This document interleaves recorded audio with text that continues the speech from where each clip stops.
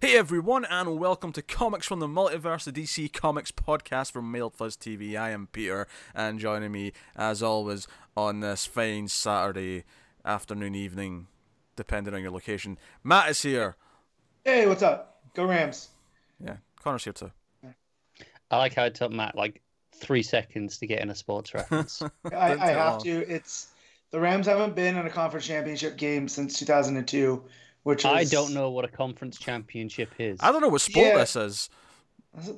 It's a good point. I only care about like two sports really. Like, yeah, I like baseball, but it comes down to football and hockey, and it's not hockey.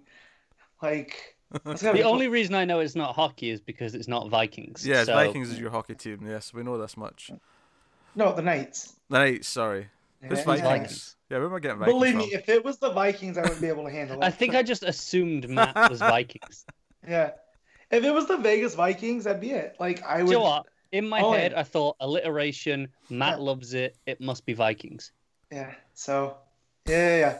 But no, so conference championship. So there's two conferences, and when the playoffs start, there's I think 8 teams in each. Whatever.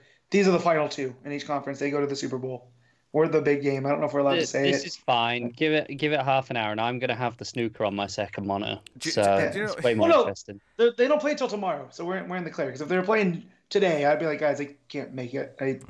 It starts at 12. Connor's on the shit list because he asked Matt for an explanation, which led to a good 30 seconds right I in the didn't ask first an 2 minutes of the explanation. show. I just said I didn't know what that was. Could have kept your mouth shut. That was put as an option. He didn't have to explain it. Yes, I did. You know I do. Honestly, I just like that annoyed Pete. I know. Can we at least pretend for like 2 minutes when we start that we're actually going to stay on topic for the duration of the show? Just pretend. This is the Magic 10. Like 10 minutes in, like we'll get on task. But as of right now, it's Pete's gonna make fun of Connor. Connor's gonna make fun of me, and it's like a round robin. So Yes. Well, we actually have something important to tell them this week. Due to popular demand, we now have merchandise which you can purchase should you wish. This is a You thing. Happened on the live now, stream this week. if I were to get a hat, would it be too much to wear the hat on the show, considering the logo's right above me? Oh god, no. I mean, eventually, Matt, I'm hoping we'll have several options of hats which will have Yeah. alternate things on it that are related to this show, in which Yeah. you could wear one of those. I'm kind of hoping that sometime soon we'll start the show and all of us will be decked out in Mail Fuzz TV or Comics from the Multiverse gear. Like, that's the Yeah. hope. Pete, probably you've seen Wayne's World, right, Pete? I have indeed, yes. Yeah. So that scene where they talk about how bad it is to sell out, and they're all in. It's all basically a 2-minute long commercial for different products. Yeah, I remember Pizza Yeah. Hut and Pepsi, just a bunch Yeah. of products. Pepsi, the taste of a new generation. But to be And fair, it's all decked to out. be fair, this is all of our merch, so we're only promoting Yeah. ourselves. It's a little bit tacky, but we're gonna do it anyway. But I mean, if we have if I have a TV from the multiverse and Connor's got a Screams, and if it's all a different show that we don't, then that's extra shilly. You know what I mean? I wasn't expecting Carter to buy a Scream shirt. Oh given no! that- Matt's suggesting we all, me and him, wear things Yeah. for shows that we're not on to kind Yeah. of slyly promote the other shows. Okay, all right. I And see. then it's extra chilly. Us wearing comics merch, that's fine. Yeah, no. Actually, there's a really nice Mail Fuzz TV hoodie that I actually do want quite a bit. So I'll be looking into that over the next month or so. But there's merch. There'll be links in the description to go to the store. There's two separate stores. There's one for the US and one for the UK for local shipping and pricing. The shipping is quite pricey, but this sort of custom merch always is kind of on the pricier side Yeah. compared to like mass produced stuff. But Nothing on one of the hockey branded sites I tried to order from last year, and shipping was going to be $50 Oh boy! for it's not that bad for the record. for like $60 worth of merch. Yeah, Yeah. It's nowhere near that bad. No. So it's I expect to pay $5 or $6. Yeah, You know, there's usually somewhere discount codes though for like literally on the site. There's like a lot of like in the store owners like section. There's a list of like upcoming discounts and like time periods for the next month or so. So they're quite frequent. Like how Yeah. often they go. I know at We the should- end of the month is a free shipping one, which is on topic with what she was saying there. It works out all right. If you're only buying like one or two things, Yeah, that works out pretty good. So yeah, I'll be links in the description to the stores, and if you want to get stuff, you can. And we'll be adding more stuff. Right now, it's just like logos from the show. So there's Cots from the Multiverse, there's MailFuzz TV, and there's Streams After Midnight. There will be more stuff added. We're thinking of like maybe doing shirts with quotes on it or things like that. Maybe a certain I Love Red Hood symbol. Maybe we're thinking we'll let our patrons vote on which design should on be the some, next not one on all. to go There's up. some that I just want to do. They'll go up eventually, but they can dictate the order. I would love a Scream one that says Tim loves the boy, but that's not the image that you want to put out there. No, leave it ambiguous. Just have it saying Tim loves the boy, and just leave it as that. His film taste is oddly specific, and I don't get it most of the Do you time. know what? He gave Aquaman a 2 out of 10. Yeah, I know. But What he the loves hell? the boy. Also, I don't he get just it. he told me on Twitter this very day that he doesn't like Die Hard that much. So Tim be Tim. Tim is a strange fella. I love Tim though. He's the best. I love him too, but I love him in the way that you love like he's like a guilty pleasure. Tim's a guilty pleasure of a human being. There's a shirt right there. Oh, boy. Yeah. So if you would like to submit ideas for shirts and quotes and stuff, we might put some up for a vote. Maybe we'll do some Patreon votes. Maybe we'll do some public votes on YouTube. Either way, but there'll be votes. So if you've got things that we've said in the past that you think would look good on a shirt, if you want to design something like a bit more intricate, you can.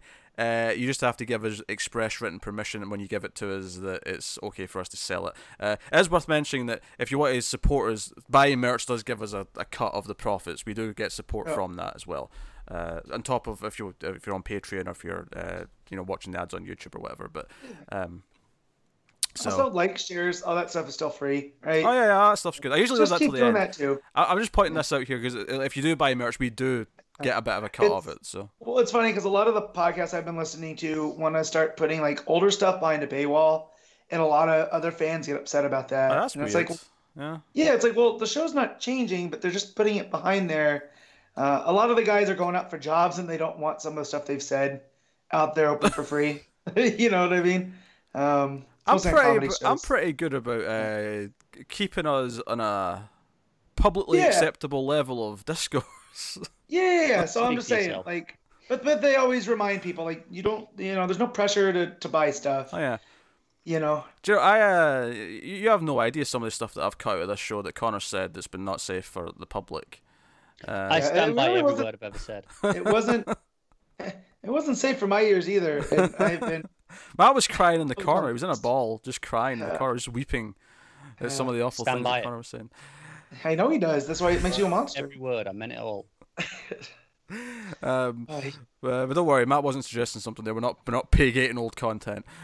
No. So it's all No, I available. was just saying, as a remedy, don't feel like you have to buy stuff. If you want to buy stuff, awesome. Oh yeah, that's But right. like, Yeah, because someone's know- already bought a comics hoodie, which was great to see. there you go. Yeah, we obviously this only launched in the last week, so we're looking forward to some of these arriving for people, so we can actually see what they look Yeah, like. so someone first. bought a Screams shirt and someone else bought a Screams tote bag, which is really funny to me. That's awesome. Yeah. That logo is pretty nice though. Like Yeah. the Screams one, I could see it being on stuff. No, even don't give Pete credit. You can get a cooking apron as well if you want, with one of our logos on it. if you feel like you're. Pete went a Stop bit short overboard. of dog bandana, but I just want to let you know if you put a dog bandana on there, I will probably buy two. So, Hey, if people want the dog bandana, I will happily add them to the. Because there's just a bunch of merch that you can pick and your logo will just slap onto it. I thought the dog bandana would not be in demand, but if anyone requests the dog bandana become available, just tell me what logo you want on it and I'll make it available. mugs, hats, dogs, bandanas. Yep. Pretty soon we'll have lamps. There's water bottles and thermos flasks on there already. Yes. So check it out. Buy stuff. When it arrives, hit us up on Twitter so we can see that. Yeah. No, I'd love to see some of them in the wild. What do they look like? So that was worth mentioning because it's kind of a notable thing. The fact that anyone wants to buy our merch is insane to me, but some people do and they've bought it, so that's great. So hey, we talk about DC Comics on this show. I've not even gotten to tell you what we're talking about this week, which is the list of comics, which I Hey, normally get. Matt did say about the 10-minute mark. He did. That's true, we're almost at 10 minutes. So what's coming up today? We have Detective Comics 996, we have Superman issue 7, we have Wonder Woman 62, The Flash 62, Supergirl 26, Justice League Dark number 7, The Batman Who Laughs number 2, Titans 33, Hawkman number 8, and Catwoman number 7 are the books on the slate this week. It is a week 2, I'll even though it's week 3 of January because it's a 5-week month and they pushed all of week 4's December into week 1 of January. It's a whole thing. But this it's is really week 2. throwing me off. I don't like it. I still consider this week, even though we're in week 3, this is in my head is still week 2. So that's what I'm calling it. Well, it's not like we're getting a doomsday clock soon, so that's fine. Only a month away. Is a thing. Yeah, no, but still. I'm really concerned it'll get pushed a little bit more into one of the weeks I'm away. Yeah, Connor's on vacation at the end of February. Although you don't miss a comics, do you? Hopefully not. Yeah. Hopefully. It depends when I get back if I have time to read my comics. Because he's away Monday to Friday, so he could conceivably still be on all the comics episodes that month. It's just a case of can he fit them in that week before we record. As soon as we started doing the show, when I do go on vacation, if I know I'm going to be back, I make sure to bring my iPad everywhere with me. So Good man. Anytime I have a little bit of moment, like when we were in San Diego, I was reading comics in the Uber. Dedication. Taking advantage every time I could. Hey, and now, Matt, you can take your comics from the Multiverse hat and hoodie, and you can wear it at cons and pimp that shit out. There you go. Yeah. We need stickers to hand out. Actually, you know what? This is actually the best advertising we could ever ask for. If you buy a comics from the Multiverse hoodie or shirt, wear it at your comic shop, and then when people ask you what it is, pitch it to them. You're recruiting the audience. Of course I'm recruiting the audience. I have no shame. You kidding me? Oh, clearly. We can do this. Anyway, there's a lot of bad news as well, but those are the books that are coming up this week. And I suppose I do have to have a moment here before we start the news, where I talk about a life decision that I made this week, which is very serious. Matt, it's very serious. Don't you mock my life decisions. Right. So, for some reason, for a while, I have been nostalgic, shall we say, about physical comics, right? And I've not had a physical comic in a while. I've been reading digital for 6 years, something like that. 7 years maybe, something in that range. And for some reason, despite every reason in the world not to do it, this week, I maybe subscribe to a few physical comics. So I'm going to have some physical books mixed in with my digital going forward. Welcome back to the Stone Age. The thing is, it's the feel of paper in your hand. It's just the art on the page. Just looks nice in the eyes. It's just they are often still better in many aspects. Not in the efficiency of here's a tablet with everything you want on it, right? Of course, because here's the things I love about reading comics on my tablet. I wake up on Wednesday, the comics are there. I just need to tap download and they download. Right, that's nice and easy. I don't have to go anywhere to get them. Everything's there. I don't have to worry about things. If I want to buy something a month later, it's not more expensive than it was day one because it's if not, it might be cheaper. If not, it might be cheaper. Yeah, not DC anymore, but other publishers. Some companies still drop theirs. Mm-hmm. Right, so there's lots of reasons not to do it, but first I just want to, so I'm doing it. And just to paraphrase a character here, one of the things I also like is the smell, and I know that sounds weird. Nope, I'm about that. It's the same with books. Yeah. I get it way more with books. Reading physical books. The smell doesn't get me with comics that much, but with books it does. Because the character I'm referring to is Rupert Giles from the hit television show Buffy the Vampire Slayer. When Jenny Calendar asks him why he doesn't like computers, he says the smell, to which she goes, computers don't smell. And he's like, exactly, books smell. They're great. Yeah. I still love walking into a bookstore and you get hit with that smell of it. My comic shop, not so much, because it also doubles as a Magic the Gathering shop, and that's sweat. I think hygiene's not a priority. The different kind of paper, like book paper, is very rigid, right? Mm-hmm. And it's a bit thicker. So I assume that's something to do with it, and the way the comic paper is treated, it's a lot thinner. It doesn't have the same smell. It doesn't have the same smell, but it has a smell. It does, but it doesn't hit me when I walk into the shop. And my comic shop is just a comic shop. I just think it's pretty funny that Pete thought it's a major life decision to go back to. I was joking, Matt. 6 physicals. I see you say that, but I think you mean the other thing. All right, fine. No one gets my sense of humor. It's okay. Some people in the audience do, I'm sure. We will move on and talk about a little bit of news that popped up this week. Artist change, kind of, on Detective Comics. Everyone keeps saying he's coming to replace, or he's like, he's so Brad Walker's joined Detective Comics at issue 1001. My instinct though would be to say, well, if it's double shipping, then Doug Mahnke was never going to do all the issues anyway. Yeah, I think I saw a Newsarama article about it that said he was going to be the third artist on the book. Yeah, like in the rotation. But here's the thing though, the phrasing of every article I saw about this made it sound like he's taking over. That was the exact wording. And that was from Newsarama. They said taking over DC Comics, which would imply that Mahnke maybe isn't sticking around as one of the regular artists. But I'm reading between the lines here a little bit. Fair enough. I'm trying to find the article, see what they said now. I copy and pasted it, but oh, fair enough. I'm just trying to read it myself. But fair enough. But yeah, so that's okay news, I guess. Obviously Mahnke's very good, but Brad Walker's pretty good too. So yeah, I can understand why they're saying that. Reading what Walker's tweet was, I'm joining Tomasi with Andrew Hennessy and Nathan Fairbairn on Detective Comics with issue 1001. No mention of Mahnke on there. Yeah. At the bottom of the article, though, it does say Walker will be on rotating arcs with current series artists Doug Mahnke, Mendoza, and Baron. So probably it might just be significantly less than what we have at the minute. Yeah. And then other news we had this week was that DC are doing more of those 100-page giants at Walmart and also somewhere else, which I'll get to in the second part of this. So there are now 2 more 100-page giants that will be monthly at Walmart. One is The Flash, which will be written by Gail Simone with art by Clayton Henry. 12-part story, and just like the other the 100-page giants, it's like a 12-page story, and then there's a lot of reprints of other things that make up the rest of the page count. And then the other one is a Swamp Thing book by Tim Seeley and a rotating cast of artists. So we know Mike Perkins will do the first one. They're also renaming and renumbering 2 of the other ones. Teen Titans is becoming Titans, and Justice League I think is becoming Wonder Woman. But they're basically continuing. That feels like a more drastic change than the Titans one. It does. That feels like it's completely shifting focus.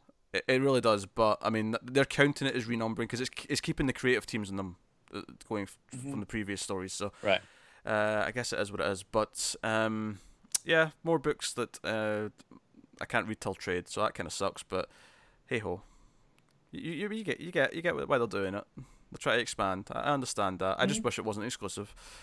And then to go along with this, they're also doing another 100-page giant at Target. This is just a one-shot though, and it seems to be promoting the DC Primal Age Funko toy line, which Target sells. It is a 100-page giant called, where is it? DC Primal Age. It's just probably could have guessed that. I probably could have, but I wanted to make sure. I feel like Connor gives me shit when I'm trying to be accurate, but when I'm not accurate enough, he gives me shit and then tries to find information himself. Yeah, there's a middle ground. It's a lose-lose. It's called a no-win scenario. Connor is the human equivalent of the Kobayashi Maru. Yes, he is. I think that's quite the compliment. I don't think it is. It felt like Captain Kirk, people find a way to cheat it, and you lose. Yeah, well, Kirk hacked a computer, so I'll just kill Connor, and then I've won. All I'm saying is... Whoa. Okay, Con.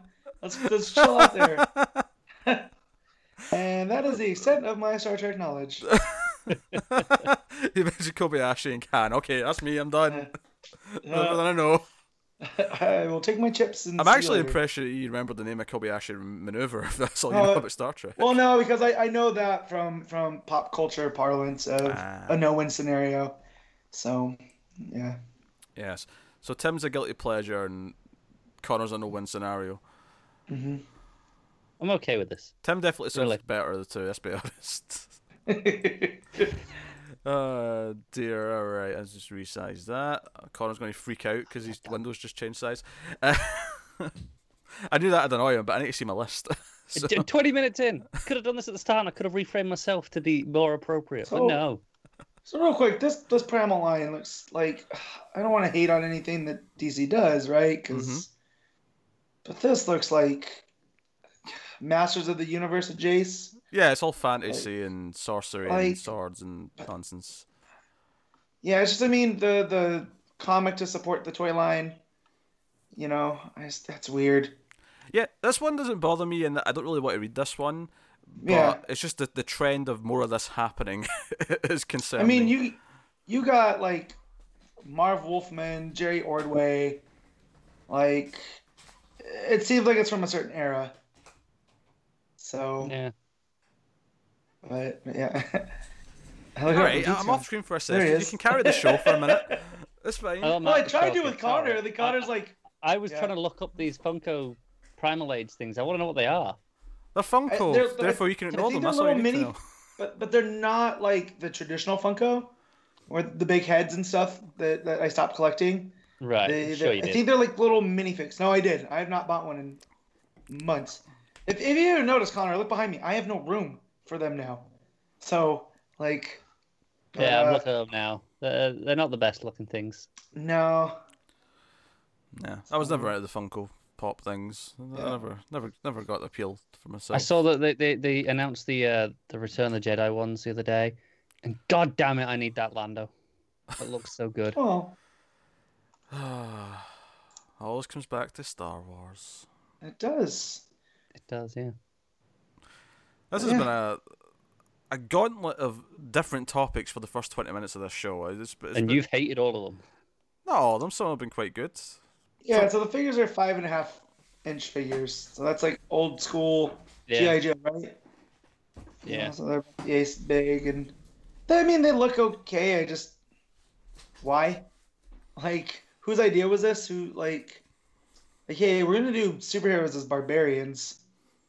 Yeah, I don't know. They're kind of weird looking. Mm-hmm. But then I thought that, people were like, when the Bombshells comic started, and it was like, oh, it's just because Bombshells is popular. I'm like, that turned out to be a really good book. So, And it's a cool idea for stuff like that. Like, if you're gonna do all the statues and the covers, and then you want to set the book like one follows the other. I don't really. I mean, but the Bombshell design doesn't really appeal to me that much. But I get that is a broad appeal to like a group of people. It's the same if you did like a cyberpunk line, right? I'd be like, okay, I'm interested. Show me the cyberpunk. So what you're saying is you can't fathom a world where sword and sorcery has a broad appeal. Exactly. Yes. I feel like there's no appeal in barbaric versions of characters, but call me crazy. So upon looking at these, they're just Masters of the Universe with DC sculpts. Like, straight down to the Batcave playset. Ace looks like Cringer. Looks like Battlecat. Joker looks straight up like Skeletor. Is this why Batman's ears look a bit more cat-like? I think so. Okay, cool. I did not expect to spend this much time talking about this Primal Age thing. Well, this is what happens. We just derail things. I thought I'd mention it briefly. Grumble that it's more exclusive stuff. Oh, but the Batcave is straight up Castle Grayskull. What is going on? They made a deal. There's shady deals. Anyways. Hey, at least it's not one of those knockoff companies that put the Avengers are out and like Batman and Superman are with Spider-Man and Thor in a box. I mean, it's still Funko. They're pretty reputable, Yeah. But yeah. What else is in the news, Pete? Oh, that's it. That's all it is. Okay. Well, I would say, I suppose, the leaked cover for issue 8 of Heroes in Crisis, which I'll mention that's leaked. And it's going to be in the solicit, so I don't know if it's necessarily worth being like, we shan't spoil it because... We're going to talk about it when the solicits hit. This is true. Yeah. Spoiler warning in 3, 2, 1. Yeah, so spoiler warning, as Matt said. So the cover for issue 8 is a shot of Wally with Linda and the kids on a field. It's a really nice piece of art, actually. It's just, they're quite small in the frame. They're on a hill.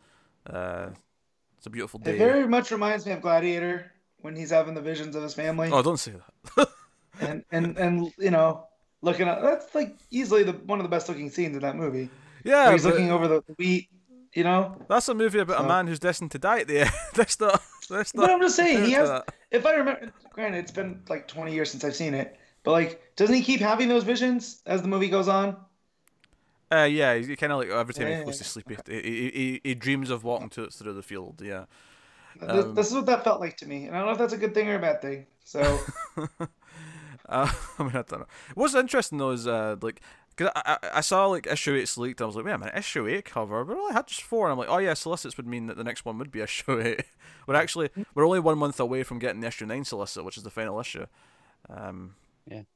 I just want to take a moment to laugh at a certain site for claiming something about one of the covers. I just the idiocy. The idiocy. Yeah, there was a popular comic website this week said, "Oh, here's the new cover for issue 5, was it? Of Heroes in Crisis? 5 or 6. It didn't really matter which issue it was. It was wrong." It said, "Oh, Saturn Girl's on the cover of this Heroes in Crisis." So of course, like an idiot, I click on it because it's Saturn Girl. Yeah, obviously, we all clicked on it. And like maybe they know something we don't. Maybe like there's some genius theorizing here that this is Saturn Girl dressed as Harley Quinn. But I think for the rest of the logical world, we took one look at that and went, "That's Harley Quinn." Yeah. So it was clearly Harley Quinn, and then they updated their article within like half an hour to say it's Harley Quinn dressed as Saturn Girl, which it's also not true. It's just not. Yeah, if they told me it was Saturn Girl dressed as Harley, I mean, it'd still be like pie in the sky, like, out of nowhere, but at least that would make sense. Is a writer looked at it, made a mistake for some reason, and then doubled down. Wrote an article and published it, and then didn't want to admit that they were wrong, and doubled down and went, no, she's dressed as her. It was just a typo. We will all look like fools if that turns out to be Saturn Girl. Look, no. Here's the thing: if it is Saturn Girl, that still doesn't excuse this article, because the article itself was not based on anything other than rampant speculation. It was wrong. There's been nothing of such to suggest that Saturn Girl is at all involved in Heroes in Crisis. No, nothing. There's been not a hint. Which doesn't mean she won't be later. Like she could be. No, but for them to make this huge leap of logic to say that was Saturn Girl dressed as Harley, it's again 100% speculation and not. Yeah, because there was nothing on the cover that actually like indicated it was anything misleading about it. Right? It looked like Harley holding one of those masks. Yeah, and there was someone that was it. Standing over her because you could see a shadow. Yeah, that was the entire cover. There was another cover where someone's like in the night, like flying shadow, and it looks like Gotham Girl is going to be involved. But that actually looks like the silhouette of Gotham Girl, so that's a reasonable guess. Yeah, that's for the crossover with the Flash. Have that. Was that a crossover with the Flash? Yeah, that was the Flash crossover. With it was in the same article. I assumed that was also Heroes in Crisis. Oh, fair enough. That makes more sense. It's not Heroes in Crisis. Although knowing that it's King and Williamson, and this is like a holding pattern, if it ends up playing into it, that would be pretty cool. The crossover... Oh, no, it's the annual. It's about investigating Wally's death. So, maybe the crossover has nothing to do with it, yeah. I don't know. Does Gotham Girl have that recognizable a shadow? Yeah, because she has the cape and the shaved head. Yeah, it's the short hair plus the skirt. It was kind of obvious it's her.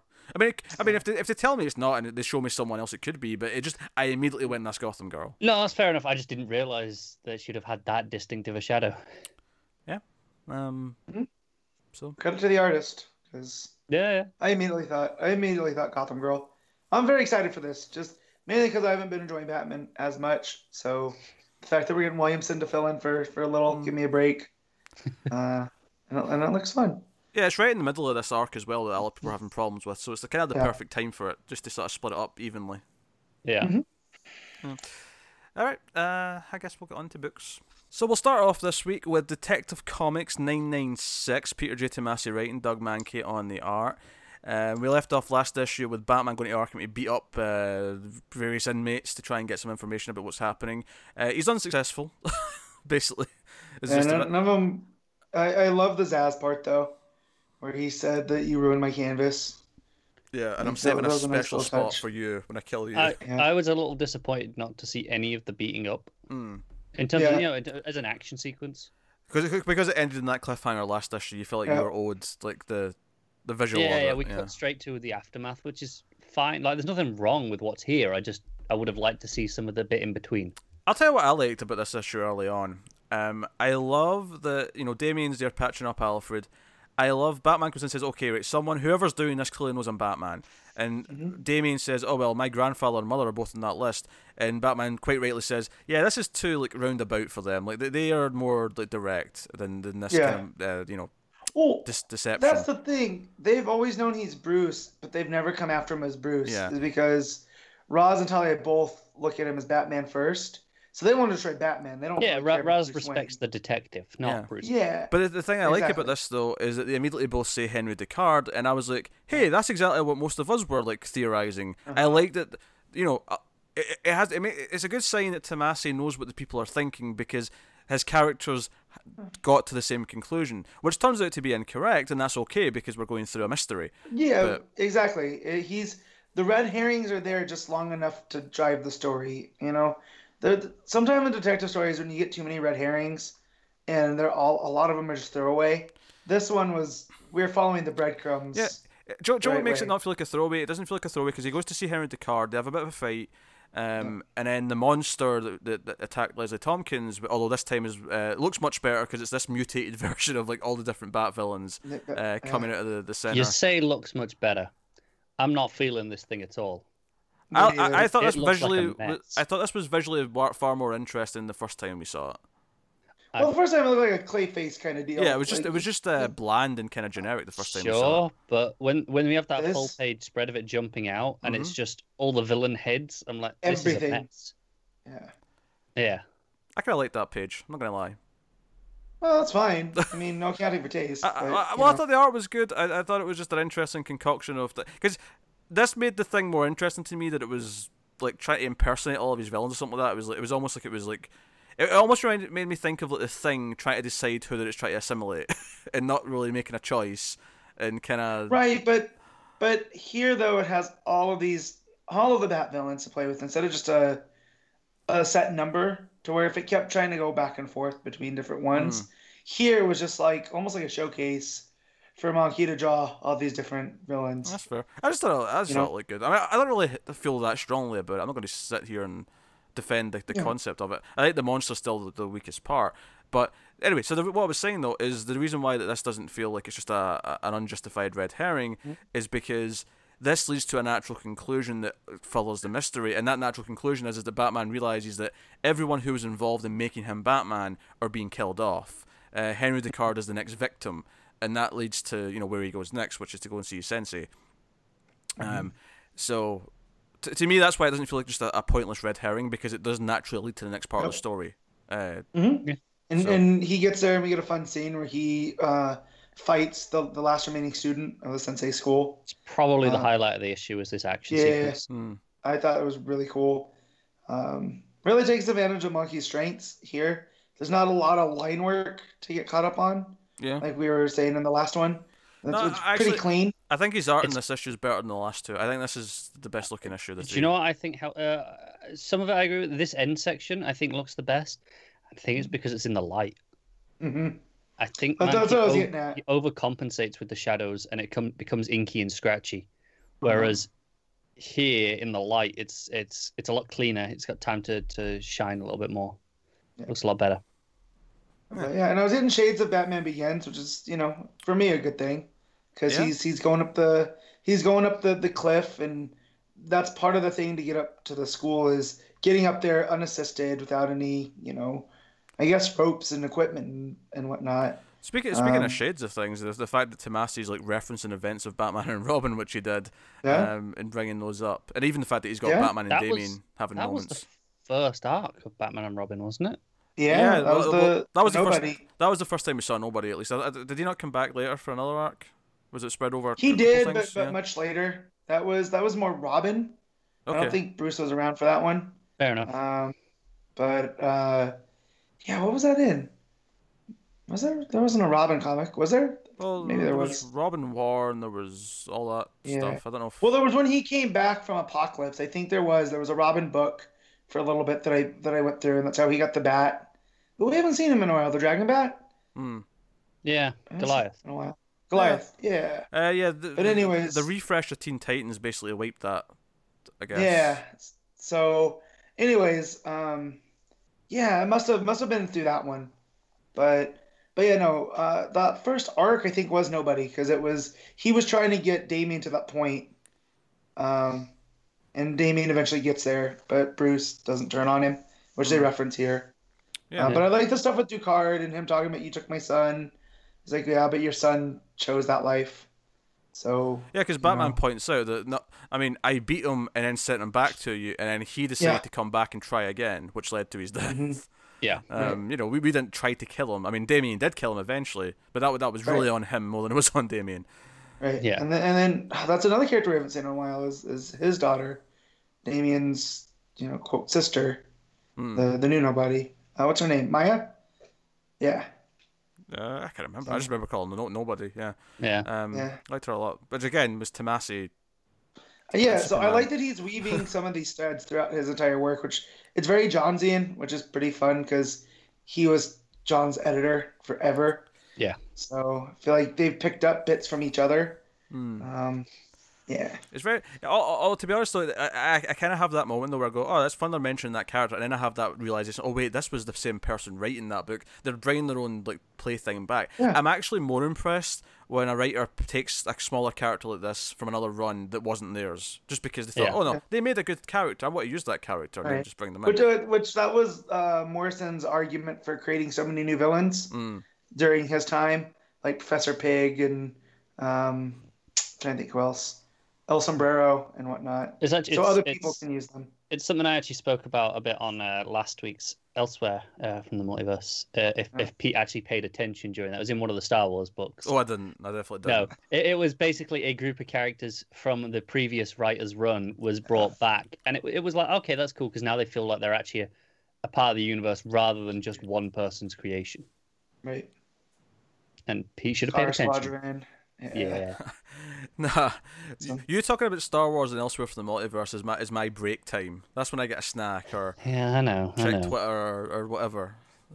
Jeez, at least you're transparent about it. Oh, just wait till the Tom Taylor books start in July. He's gonna have to. Hold on. Who?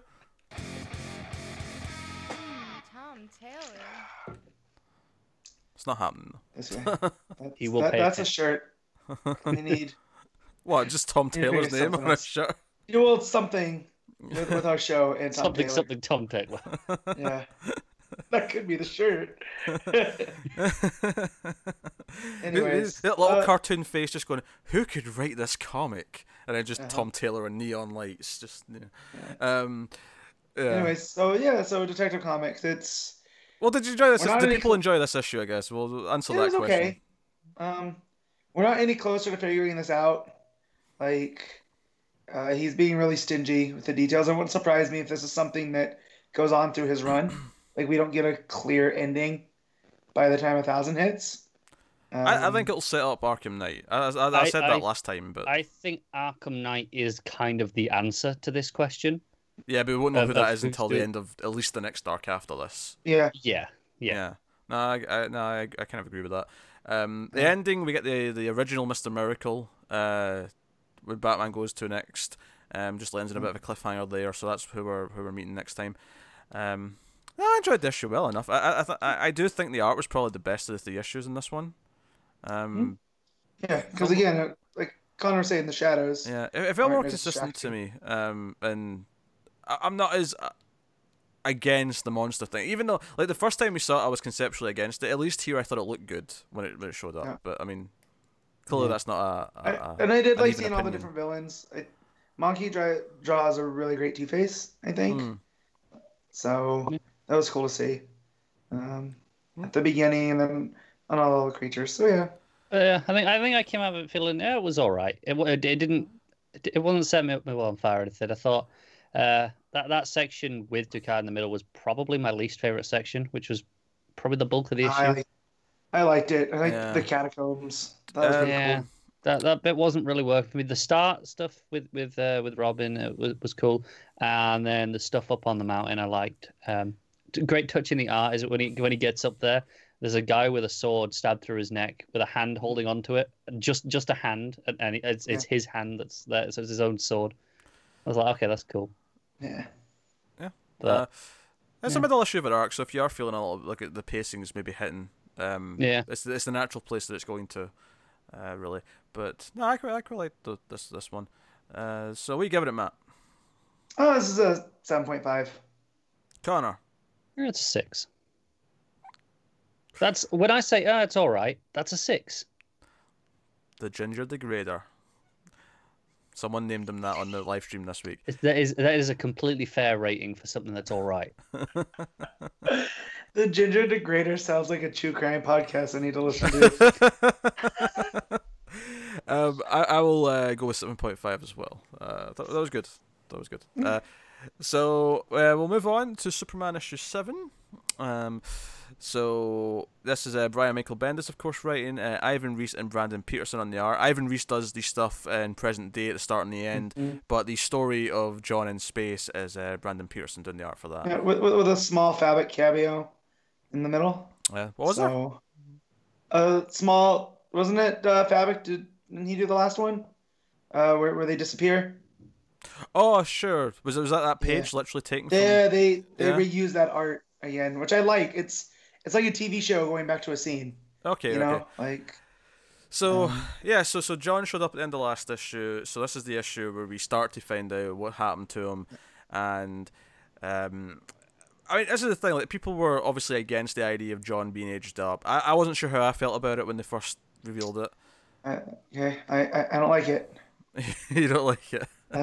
This is an example of how something can be so fulfilling but also unfulfilling. Like, and that's not good nor bad. It's just I was so excited to read this book, and then I got to the end and I was like, well, I need more, which that's always been this Superman with me, right? But also clearly I think this is going to be an arc of at least a few issues explaining this story. Yeah, and I knew we weren't going to get the full answer right straight away. Just the reason for the age up and the amount of time that's gone by, we're getting clear answers. I don't know if I like them, you know? There was nothing in the writing for this issue that I didn't like. Like, I was kind of expecting, like, okay, am I going to be annoyed at, you know, does John have a new personality because he's aged up? Has he become, like, kind of grim? And he actually has. If anything, he's more farm boy. He's calling Superman Pa, amongst other things. The scene where he takes him to see Lois, and Lois, like, gets all flirty, and then, like... And he's like, "Oh no, John's here." in complete contrast to the scene in Heroes in Crisis, right? Yes. This is what we're talking about. Context, where Clark shows up and she's in, you know, basically PJs. She's wearing a long sleeve shirt, and she thinks, "Oh, he's there to fool around," and oh no, our son's here. Yeah. And she gets all covered up and nice. Like, it's a real fun little moment. Yeah. And I did laugh out loud when she's like, "Is it those effing kryptonites again? What happened?" Yeah. Because Clark also suggested it was kryptonite. Yeah, and he's like, "No, it's just time." And I like the timey-wimey elements of space. Yep. Like, we got that in Interstellar and whatnot. Interstellar taught us. Well, no, but that's the real science behind it. How gravity affects light and time. I know, but you this was like 2 weeks ago. You said that in a show. As Interstellar taught us, time works differently. It does. When you're near a black hole. So that's a shot right there. As we learned in Interstellar, that's a shot. There we go. No, so John starts telling the story, and we see Lois, who was there at the start of the trip. And how did you feel about her having her own super suit? That's fine. I like it. Yeah, I was into it. It's a nice play on the past where, you know, she's worn super suits before. So I also like it as a symbol and what it gets into with her wearing it around all these other aliens. Yeah, because that was a nice touch. Because they all start, like, you know, asking for help and treating her like royalty and like staring at her. And she asks Jor-El, and he's like, "No, you're wearing the House of El symbol, like that. You're royalty to them. So you are too." And she's like, "No. You're married to Superman of Earth. Like, that's why you're royalty, not because you're anything to do with me." And I like that Superman's legend it's gone out to the cosmos. Yeah, and people, you know, ask for help. There's a little like chance encounter with Lobo and some other things, but you know, some people ask for help, and John and Jor-El go and like save like a race that are being, you know, enslaved by someone else, and Lois basically realizes she feels kind of useless. Like, she doesn't really need to be here, and she decides to go back home in a shuttle, and. That's kind of fine, but the big cliffhanger at the end is that John turns around and says, "Yeah, as soon as Mum left, that's when I got my first hint that Grandpa's kind of insane, and we have to do something about it."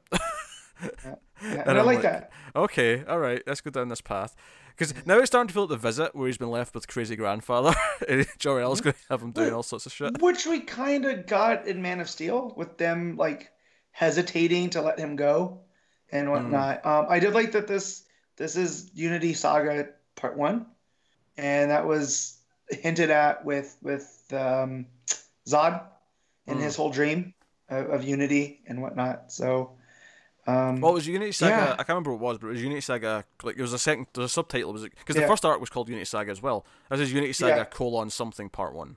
Yeah. So, yeah, I don't know if I like this, him being 17. Like, and 7 years has passed for him, but only 3 weeks for Clark and Lois, which again is for the amount of Clark being like, I can't get in touch with my family, and it's only been 3 weeks. You know, like, I don't know if I'm digging that. You know, like I said earlier, there's nothing actually in this issue that I don't like in terms of writing. Like, Yeah. if I don't like that John's aged up, it's purely just a conceptual thing because I like young John. There's nothing in this issue that goes, oh, this Can doesn't I, feel right, no. or this doesn't say feel something this. about the Yeah. aging up? Is why now when we've only like, all right, Connor Kent's back. We've got a teenage Superboy. I'm sure. I mean, we don't know yet. We don't know why yet. No, it just feels weird to do we had them to be quite distinct from each other with the age gap. Now it's like, well, hang on a second, they're occupying the same space. Although amusingly, Connor, you did miss the reason why he's been, in terms of the continuity, why he's aged up. Oh, I know. I read an article on it in the week. Yeah, but you didn't hear how Matt explained it. Because as we learned in Interstellar, when someone's near a black hole... Time acts differently. That's a t-shirt right there. I said the same thing. This is what happens when Connor just leaves when we're talking about Superman and comes back. He misses the good moment. Well, I'm sorry. More important to worry about, like getting the snooker on. The audio listeners that even though he was gone, they're just wondering why is Peter repeating all this? Anyways... I try and not butt in too much because I don't want to just drag it down, so I go away and I don't listen. I feel like I'm in between the two of you with the because we just got Connor back and whatnot, and they're occupying the same space, or at least with Tim and Damian, there is a bit of an age gap, right? Like, so at least a couple years between the two of them. Yeah. You know. Yeah, Tim's college aged now. Yeah, that's what I mean. Yeah. There's and Damien's what? 13, 14? Yeah. 13, so he's a good 5 years. So we'll say, at the oldest, Tim's 5 years older than him. He's like 19, so 5-6 years. Yeah. But so Matt's maths don't add up there. No, well, that's what age you are. That's what age I was when I started college. But anyways, yeah, I don't know. Like Pete was saying, there's nothing conceptually wrong. It's not sitting well with me. But there's some stuff in here that's really at least what it's getting at and how it handles it seems good so far. Is that the idea how horrified Lois is that they've missed like 5 years of his life or 7 years of his life even. I have a question for you guys because there's been a lot of people like reacting to this obviously online, and one of the prevailing reactions has been, "Oh, it's fine. It'll be back to normal by the end of the run." Now, I don't think so. For me, with the explanation of the continuity, that doesn't seem like it's something you can just undo. Unless he's lying and it turns out that he's not really John Kent. Yeah. That's the only that was gonna be my only thing. Like if this comes out, but for Lois to hug him and go, "This is my boy," like she's crying her eyes out because cheap. Because she's missed of Bendis to do. Yeah. So taking it at face value. Yeah. How would you go about undoing that? That would feel that wouldn't even feel even more cheap, right? The only other way to do this is if it's Mixie, right? Sure. Like fifth dimensional magic shenanigans and whatnot. I mean, I guess it could be, but I'm like. But then again, that's cheap, and I don't. You could not like Bendis for Connor's reasons and whatnot. I don't want He's not cheap though. I don't want to retcon this. If they're doing this, then stick to it. Don't pussy out. At the end of the run. No, I'm not disputing that. I'm not saying they should undo it. I clearly I don't necessarily like the idea. It's a thought experiment. That's not to say they should just undo it.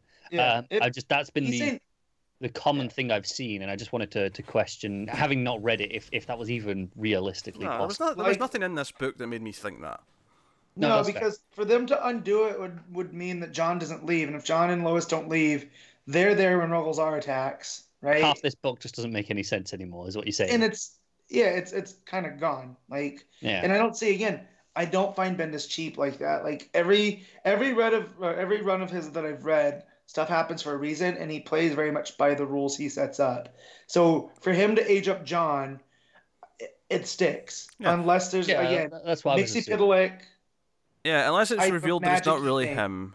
This should stick, and I want them to make it stick, because as much as I don't necessarily, I wanted him to stay young for a while more, because I feel like there's plenty more to get out of him at that age. It's one of those double-edged swords. Is you want characters to progress and age at least to some degree, right? But you want to see that progression. You don't want to jump over it. Yeah, exactly. But like, as much as I would have liked him to stay at the same age for a while longer, because we've only had him at this age for a couple of years. Which I know sounds weird because, age typically goes up 1 per year. That's how age works. But comics are different. They move slower. As much as I would have liked them to stay younger, if they're doing it, stick to it. And at least so far, Lois being upset that she's missed part of his life. Clark being upset that he's missed part of his life. And this idea of, like, this time has been stolen from them, and that playing into the themes of what the book is doing. So far, I'm liking what it's hitting at with the emotions, because... If Bendis nails what this does to them as a family and what this feels like to miss this time, then it justifies what it's doing. If it doesn't do that and it's just he's aged up because other reasons later, I don't know. But So is he older than Kara now? How old's Kara supposed to be in the comics? At least 19. Because she's still in school though. Yeah, she was still in school. Oh, she was, because I feel like she was older before. She felt older in the New 52, but I think they aged, like, it felt like they aged her down slightly. When they did, because they put her in school in National City. Right. Yeah, you said she's at least 19. I'm like, what are you talking about? She's in high school earlier this run. No, you're right. It felt like, because I'm thinking they must have aged her down slightly, because she definitely felt older than that 5 years before. Because, like, age and whatnot with the Superman family, I mean, Kara is technically older than Clark, right? Yeah, technically. Like, because of all that. So, I'm just looking for context within the Kryptonian stuff. Like, it's not a deal breaker if John, this is his age now, because I'm sure they can do interesting things with him. But to me, he's no longer Superboy, especially with Connor Kent around. I wonder if he gets a new moniker then. I wonder if Bendis' run will build him into a new persona as a superhero, because if Connor Kent's Superboy and he feels too old to be Superboy, we can't have two Superboys running around necessarily. Yeah. I wonder. But see, that's the thing with me with Connor is always my Superboy. So no matter what age he is, it fits. Like because and where do you go? Because he can't progress into Superman because Superman's still around. Well, that's why I'm saying a new moniker, something new that Bendis has come up with that will build to. Which one does he give it to? Who does he give it to? Connor? Or does he give it to John? I think John. Okay. Well, Nightwing's not being used right now, so that's a Kryptonian name. Oh. One of them becomes Nightwing. No. Dick Grayson's going to be back with Nightwing before too long, Matt. I don't know what you're talking about Dick Grayson. His name's Rick. Pete. Ain't with the times. I will fire you from this show. Just shut your mouth. Rick Grayson, get out of here, that bullshit. Yeah. No, I thought that show was really good. Like, this is the thing. As much as conceptually I was worried about them aging him up, nothing in this issue was like, oh, that doesn't feel right, or oh, that feels off. Jor-El being psychotic and John wanting help to deal with them. Yeah. The reaction of the parents, like him coming back and that they've missed time. All that stuff played really well for me. And they also like fight the Dominators at one point, like in space, like because Jor-El's like, hey, daughter-in-law, we basically saved Earth and Superman some effort because we stopped the Dominators while they were on their way to Earth. My son and his friends. I love that. That's how Jor-El refers to the Justice League. My son and his friends. I like the idea that he'll meet Batman and he'll be like, "Oh, you're my son's friend," and just like refer to him as that. Yeah. Like we loved him being super. That basically, her dad was Ron Swanson. Yeah. And I kind of feel that Jor-El's occupying the kind of same thing, where he just calls him boy, or son. He never calls him Clark or Cal, or even Superman. Yeah. That's pretty funny. So what are you rating it, Pete? I was going to say, art's pretty good before we get to ratings. I think the Reese stuff is better than the Peterson stuff, but that's not bad by any means. There's some nice stuff in there. He does make John look extra young in those past scenes. That's really my only problem, because he's supposed to be 10 and he looks like 6 or 7 in some of those. That's a problem we've seen before, isn't it? We've seen that come up a lot in Rebirth. As John's, just depending on who's drawing Maybe him. This is him aging up. I will say he's 17, but people can draw 17 better than they can 10, apparently, or at least more consistently. Yeah. Yeah. but yeah, so no, I'm curious to see what the rest of this adventure is and what crazy crap Jor-El does in space that'll lead to this. And yeah, so this is what are we rating this, Matt? What are you giving it? That's an 8.5. Like, it's still really good. Again, it was somehow fulfilling yet unfulfilling. So it's a conundrum. Yeah, I'm going to give it. Despite the fact that I sounded a little bit more positive, I'm going to give it a straight 8. That was really good. I'm very into what it's doing with everything. Yeah, as a whole, I'm loving Bendis on the Superman titles. Mm-hmm. I still love action just a little bit more. That's more my thing. Yeah, but that's fine. Superman just a step below it. It's not much. I'm really curious to see how Jor-El kind of integrates when he realizes what's going on with Zod and Rogol Zar and all that stuff, because he wasn't really involved with that. I almost see him occupying the Eradicator role, but on Clark's side, being like where the Eradicator's very much a machine, and this is how we do things efficiently, whereas Jor-El looks at it kind of the same way, but like we have to handle it more delicately. But I see them being copacetic about like we need to maintain the memory of Krypton, and more on the memory of Krypton later. That'll take us on to Wonder Woman number 62. G. Willow Wilson writing, Zermanico on the art. This is the end of the first arc of Wilson's run. Mm-hmm. So, how did we feel about this arc as a whole now and this issue? Definitely not going places I thought it was, but I am enjoying Wilson on the character. So that's a positive. Interesting note. We saw Ares without the helmet. Mm-hmm. He did kind of look a lot like Steve. So. Yeah. It's consistent now. So, but it hasn't been mentioned, which is weird. No one's reacted to it, so I don't think it is a thing. But no, I don't think it's a thing. I think it's going to come into play later with them. Oh, we'll get there. I just thought it was interesting. Obviously, we spoke how Aphrodite looked completely different between the two artists, but Ares looks pretty consistent. That said, we all know how much I love the Rucka run, and I feel this is throwing dirt on that a little bit. With some of the stuff with the gods and the Themyscira. So we'll see where it goes. In what sense? What do you think? So the whole idea was that she can't go home, right? Mm-hmm. She's kind of banished for leaving. And that it turned Themyscira into this idea. And like the gods being like they can't ever show themselves because of some certain things. So they would show up in different forms. Here that's kind of all thrown out. And at the end it kind of feels like not that Diana's going to go searching for Themyscira, but it's less of an idea than it was before. That doesn't bother me. I think Rucka's like the only one who's really taken that route of the idea of the gods not showing up, right? Yeah, but it just seemed when you kick it off with Rebirth, that's kind of the direction it goes. I don't think it was ever going to stick forever what Rucka set up there. I don't...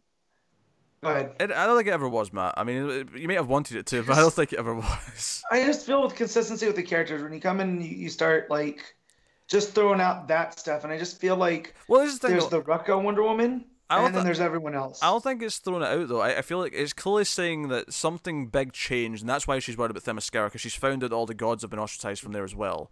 Yeah, I think it's notable that the gods don't really know exactly what's happened, right? They're just kind of like here, and they're like, well, I mean, we're in different forms to what we're used to. But there's been a change. I mean, that's the thing. It's like there's been something that's caused this. So, because there was an in-story change for it, which we're going to get to an explanation of, presumably down the line, it doesn't really bother. It doesn't feel like it's just throwing things out from the previous run. It feels like, no, something has changed. That's why I didn't say throwing out. I just feel like it's like, well, that's... We're not doing that type of story anymore. And then now I feel like, let's say Rucka ever does come back. You know what I mean? Like, then he would have to adapt to whatever the current continuity situation is, like every other writer. And then but then it goes and it changes it. Like, I just feel there's a lot of flipping back and forth with Wonder Woman. That's always been my big problem with the character. It's like the Azzarello run too. That completely changed everything, and then. That was very, very different. I love that run. Like, I really love that run. But it's very different. It's one of my favorite things in 52. Yeah. So, and I'm okay with it just being like, okay, new run, new direction. Yeah. Whatever. Kind of just want a lot of consistency with the gods and mythology in the world. You know what I mean? This is Matt just being a continuity wonk. I think it's getting in the way of his enjoying the issue, I think, a little bit. I prefer the. I still enjoyed it. Yeah. And also, if I'm gonna be a picky continuity thing, Ruka's the one that was different by not having the gods show up. So everyone else is just the normal default, and Ruka's the weird one. So I wouldn't give this shit for having the gods. I'm not giving it shit. I'm just making an observation how it feels like it's just flipping back and forth with the Wonder Woman mythos, if you will. And like I would love for it to be consistent like Batman. Like if they kept going back and forth with things in Batman constantly changing, but it's not. It's why as much as I get irritated by certain aspects of Batman, Gordon's always kind of consistent and Alfred's consistent. I like that. So, I wish Wonder Woman was more like Batman. Matt, 2019. No, I did not say that. I did not say that. Really felt like that's what you said. Yeah, I felt like that. No, I really liked this issue. I've liked this arc too. a lot, pretty much throughout. This issue for me, you have the fight with Wonder Woman and Ares at the start. She defends because the Prime Minister, or whatever his rank is, I don't know what they call it in this. The Prime Minister. Was it Prime Minister? He's willing to just let Ares kill him in the name of protecting his country. Jeez. And Wonder Woman's like, no. You were elected to lead, not to sacrifice yourself. And she fights Ares. And this whole fight looks great. There's some great panels in here. One of my favourite ones is actually right before the full page splash of like her like swiping her sword at him. There's a panel at the top of the page before that of it's just like them really small in the distance of her jumping up. It's the big That's leap. probably the best panel of the issue. And I was less keen on this art than Nord, and I stand by that. I still prefer the Kerry Nord art, but this is still pretty good. That panel in particular is kind of great. I would say I like Zermico more than Kerry Nord, but I like both a lot. I mean, I still like this quite a lot, but Nord is like one of my favorites. Yeah, whereas Matt was a bit more down on Nord. Yeah, because that's fine. And as I said, Nord's fine, but if I'm getting a regular Wonder Woman artist, I would love Zermanico. Like, I love the art in this one. So, Aphrodite basically stops the fighting by stepping in and whispering something to Ares that we don't hear, and then even Wonder Woman and Steve are like, what just happened? Is it, well, Aphrodite clearly knows more things than she's letting on, and that just like, so there's a mystery there as to what does she have on Ares, or what do they have in their past? The power of love, Pete. It's a beautiful thing. Makes one man weep, makes another one sing. Ares is like, take it back, like it's like he's offended.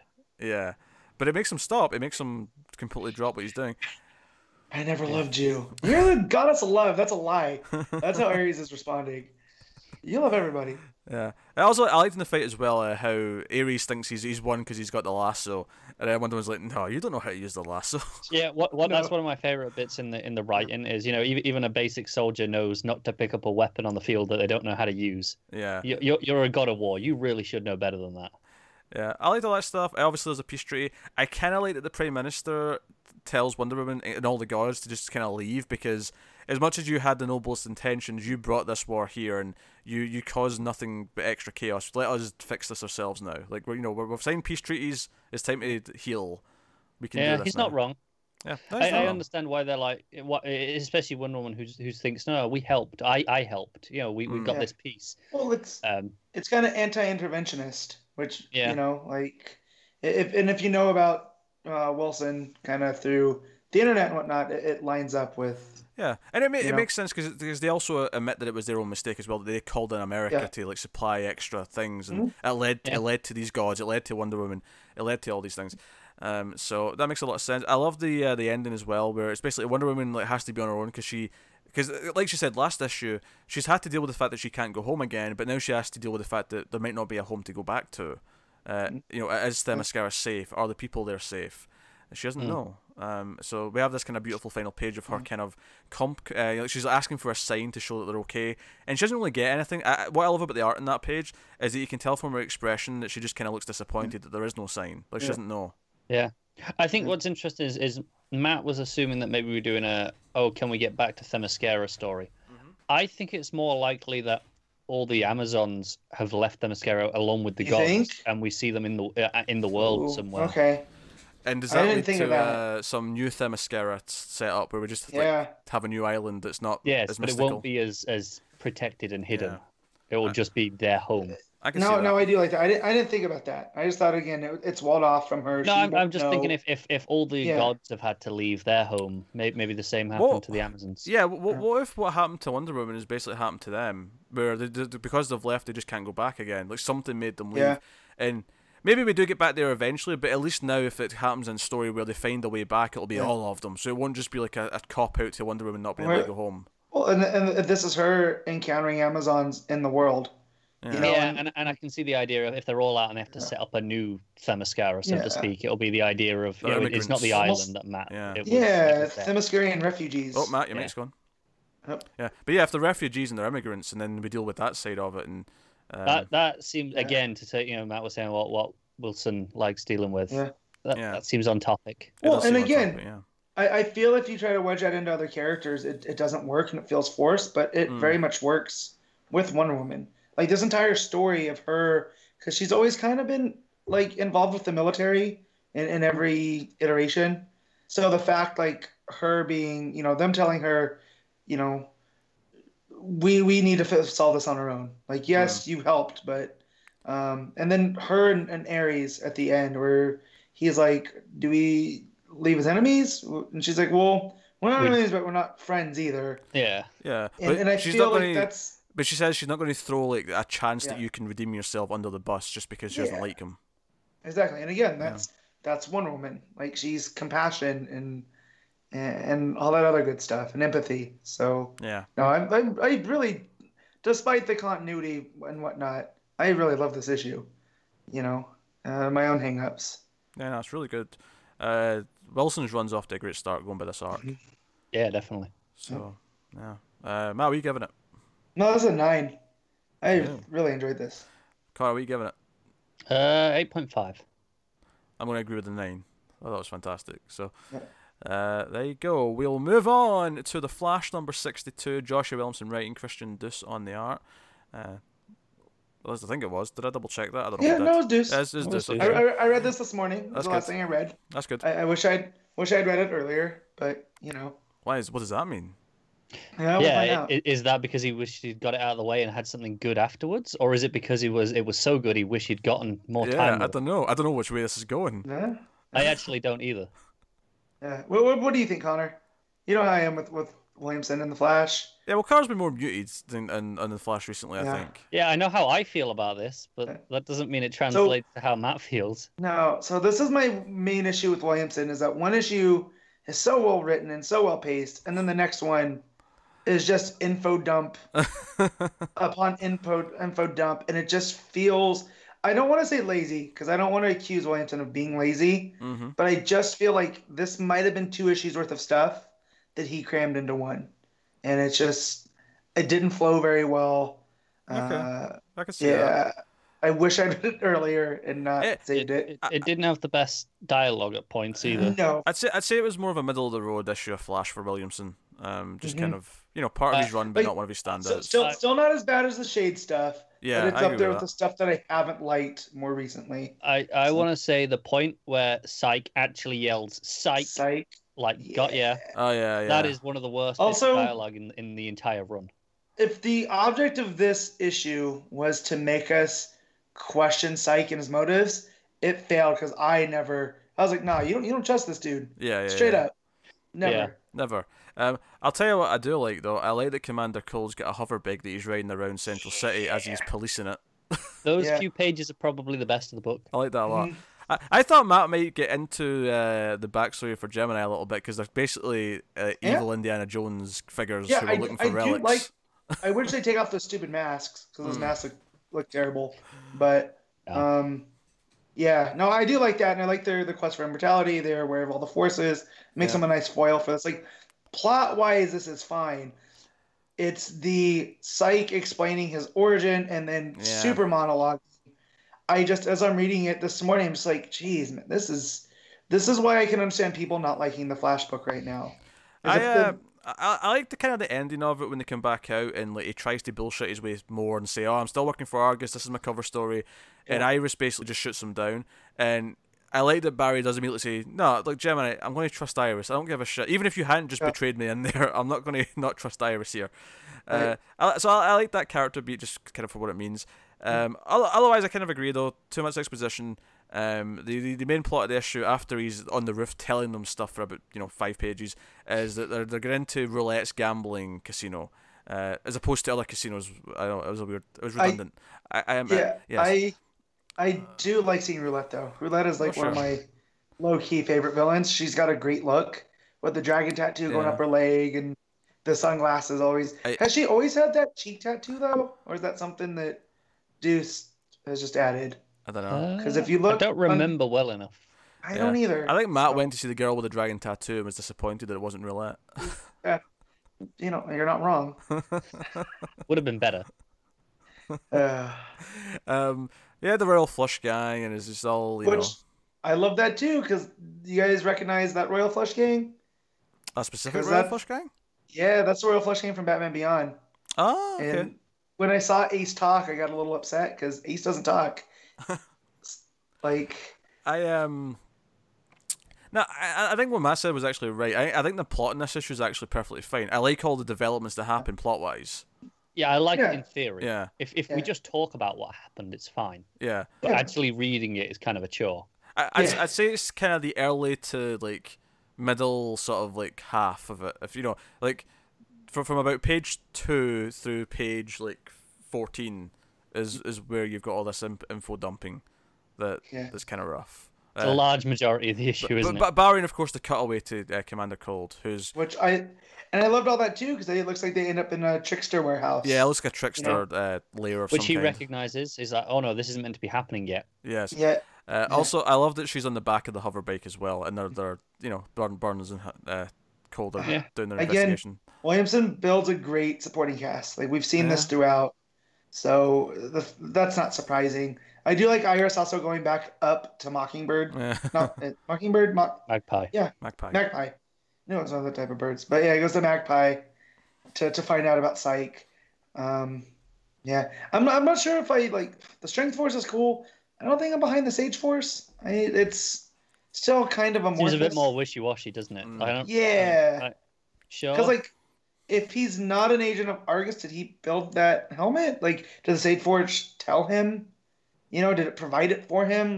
Kind of like the Speed Force suit? Where'd this come from? Did he? He probably stole it from someone. Yeah. So there's a lot of stuff there that I like the questions that are being there, but again, all that exposition out of him, and I don't like him as a character. You get weaker issues once in a while.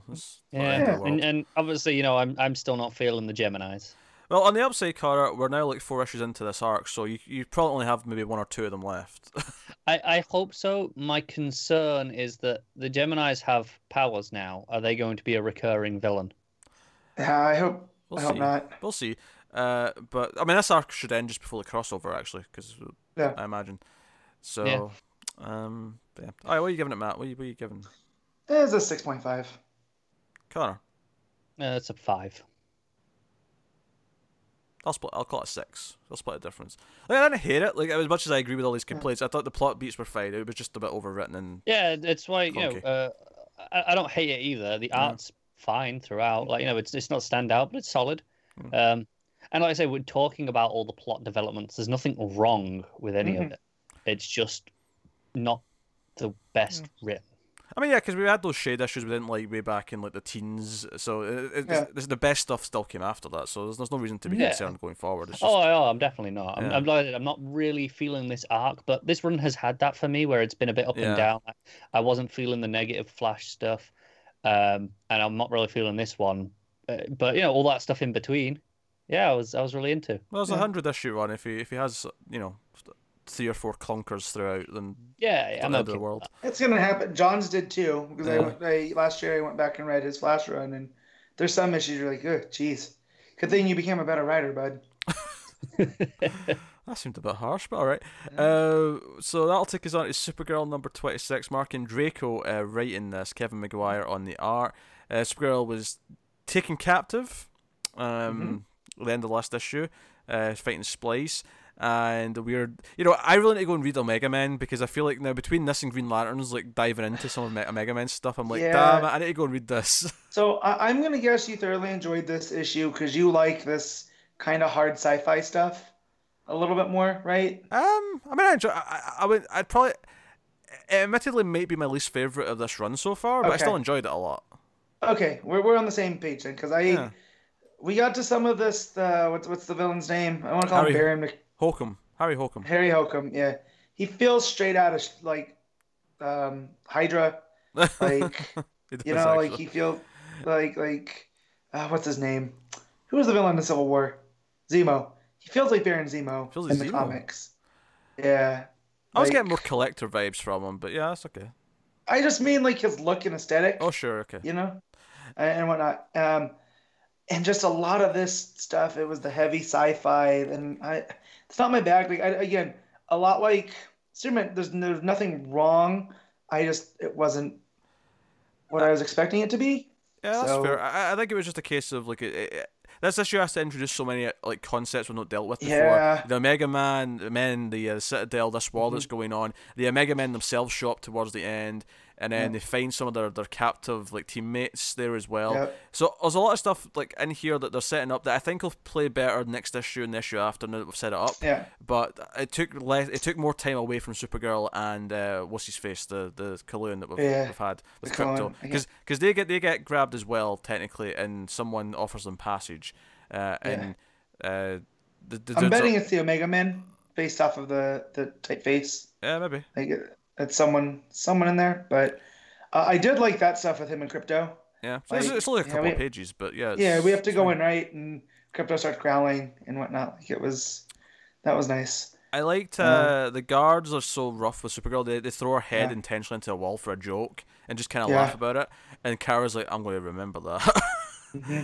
Well, uh, I like too. It shows that she's versatile and that she knows like I'm so far from Yellow Sun, but if I can get a blast of radiation, from Splice, because it'll Splice hold me over. has solar Yeah, blasts, so she kind of absorbs some yeah. of his energy. Tamaranian. Yeah. So, and then Uh, I like any time that a hero manipulates a villain into beating them up for a purpose. mhm. Whether it's like to snatch a key or to do something like, and Kara does that well here with Yeah. Splice to And, to and get she's that helping blast. like other alien prisoners who have been Hmm. held, unjustly. So she's doing more Yeah, heroic things. So nah, like I mean, and the art's good as well. It's the art's consistent with what it's been yeah, throughout it's the McGuire. run. Like Yeah. the like you. This one really takes advantage of the expressions because we get a lot of Kara, kind of inner monologue and whatnot. And but I do like that all of a sudden with Bendis, it seems like Krypton has never felt more important. Mm. Like since Bendis took over the Superman books, Yeah, because we get a lot Hulk, here with Krypton. yeah, Holcomb's wanting Kara's cells. He wants to grow his own Kryptonians so he can build an army. Yeah. So So crazy which mad I like it science still. dictator. Like yeah, we've seen with Zod, like him setting up that outpost and whatnot. And Kryptonians are still far and few between. So also we forgot to mention Superman. They brought up Daxam.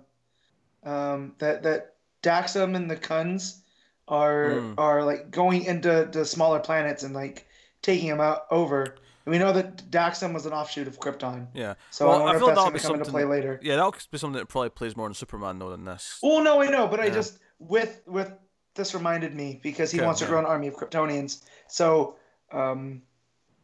yeah, but yeah, the Omega Men are cool enough. Like it was cool seeing that character that we got to see in Green Lanterns. Yeah, I forget her Scraps. name right now. Scraps. Yeah, it was Scraps. Yeah, because I remembered. Oh, which one was when Green Lanterns? I was like, oh Yeah. yeah, it was her.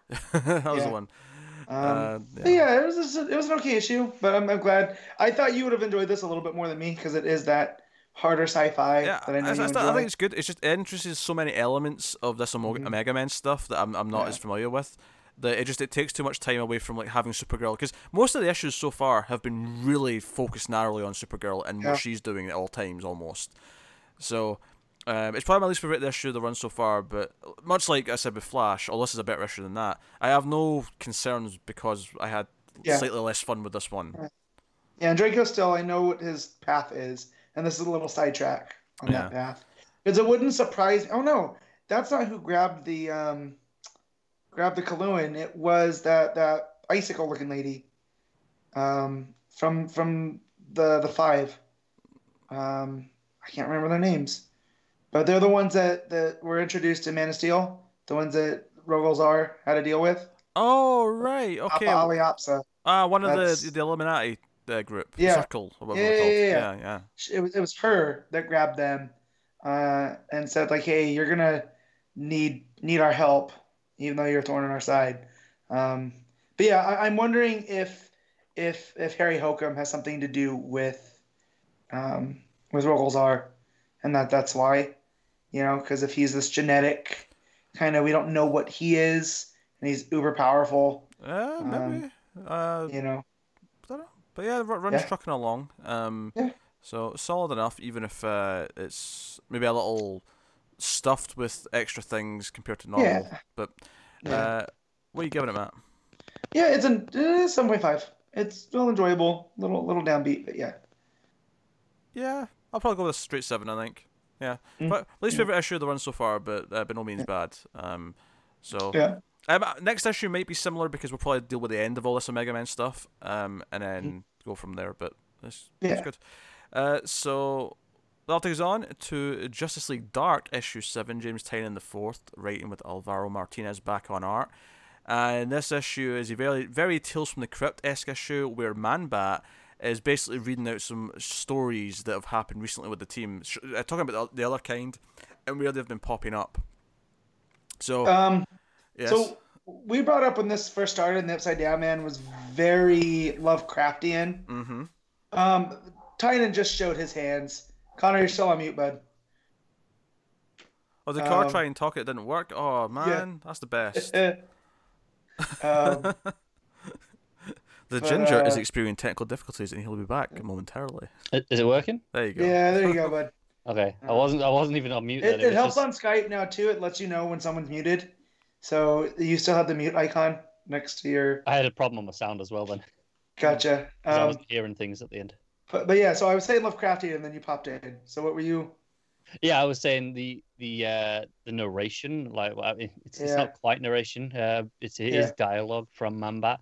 But feels like a Lovecraft story. Yeah, like this idea that the evil is thoughts, and it's a cursed object that.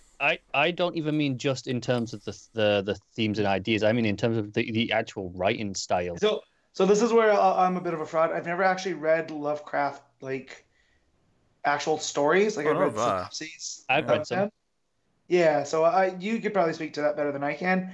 I just know from when something feels Lovecraftian, it's this just out of sight evil horror, and it's not what's being shown; it's what's not being shown. It's the other thing as well here is that this idea is Lovecraftian. It's also very Freddy Krueger actually. Yeah? Is the idea that the more people who know the other kind exist, and the more people who are scared of them, the harder it's going to be to get rid of them because their power grows. The more powerful they become. What I was referring to in terms of the writing style is the way it's this first person telling the story. Gotcha.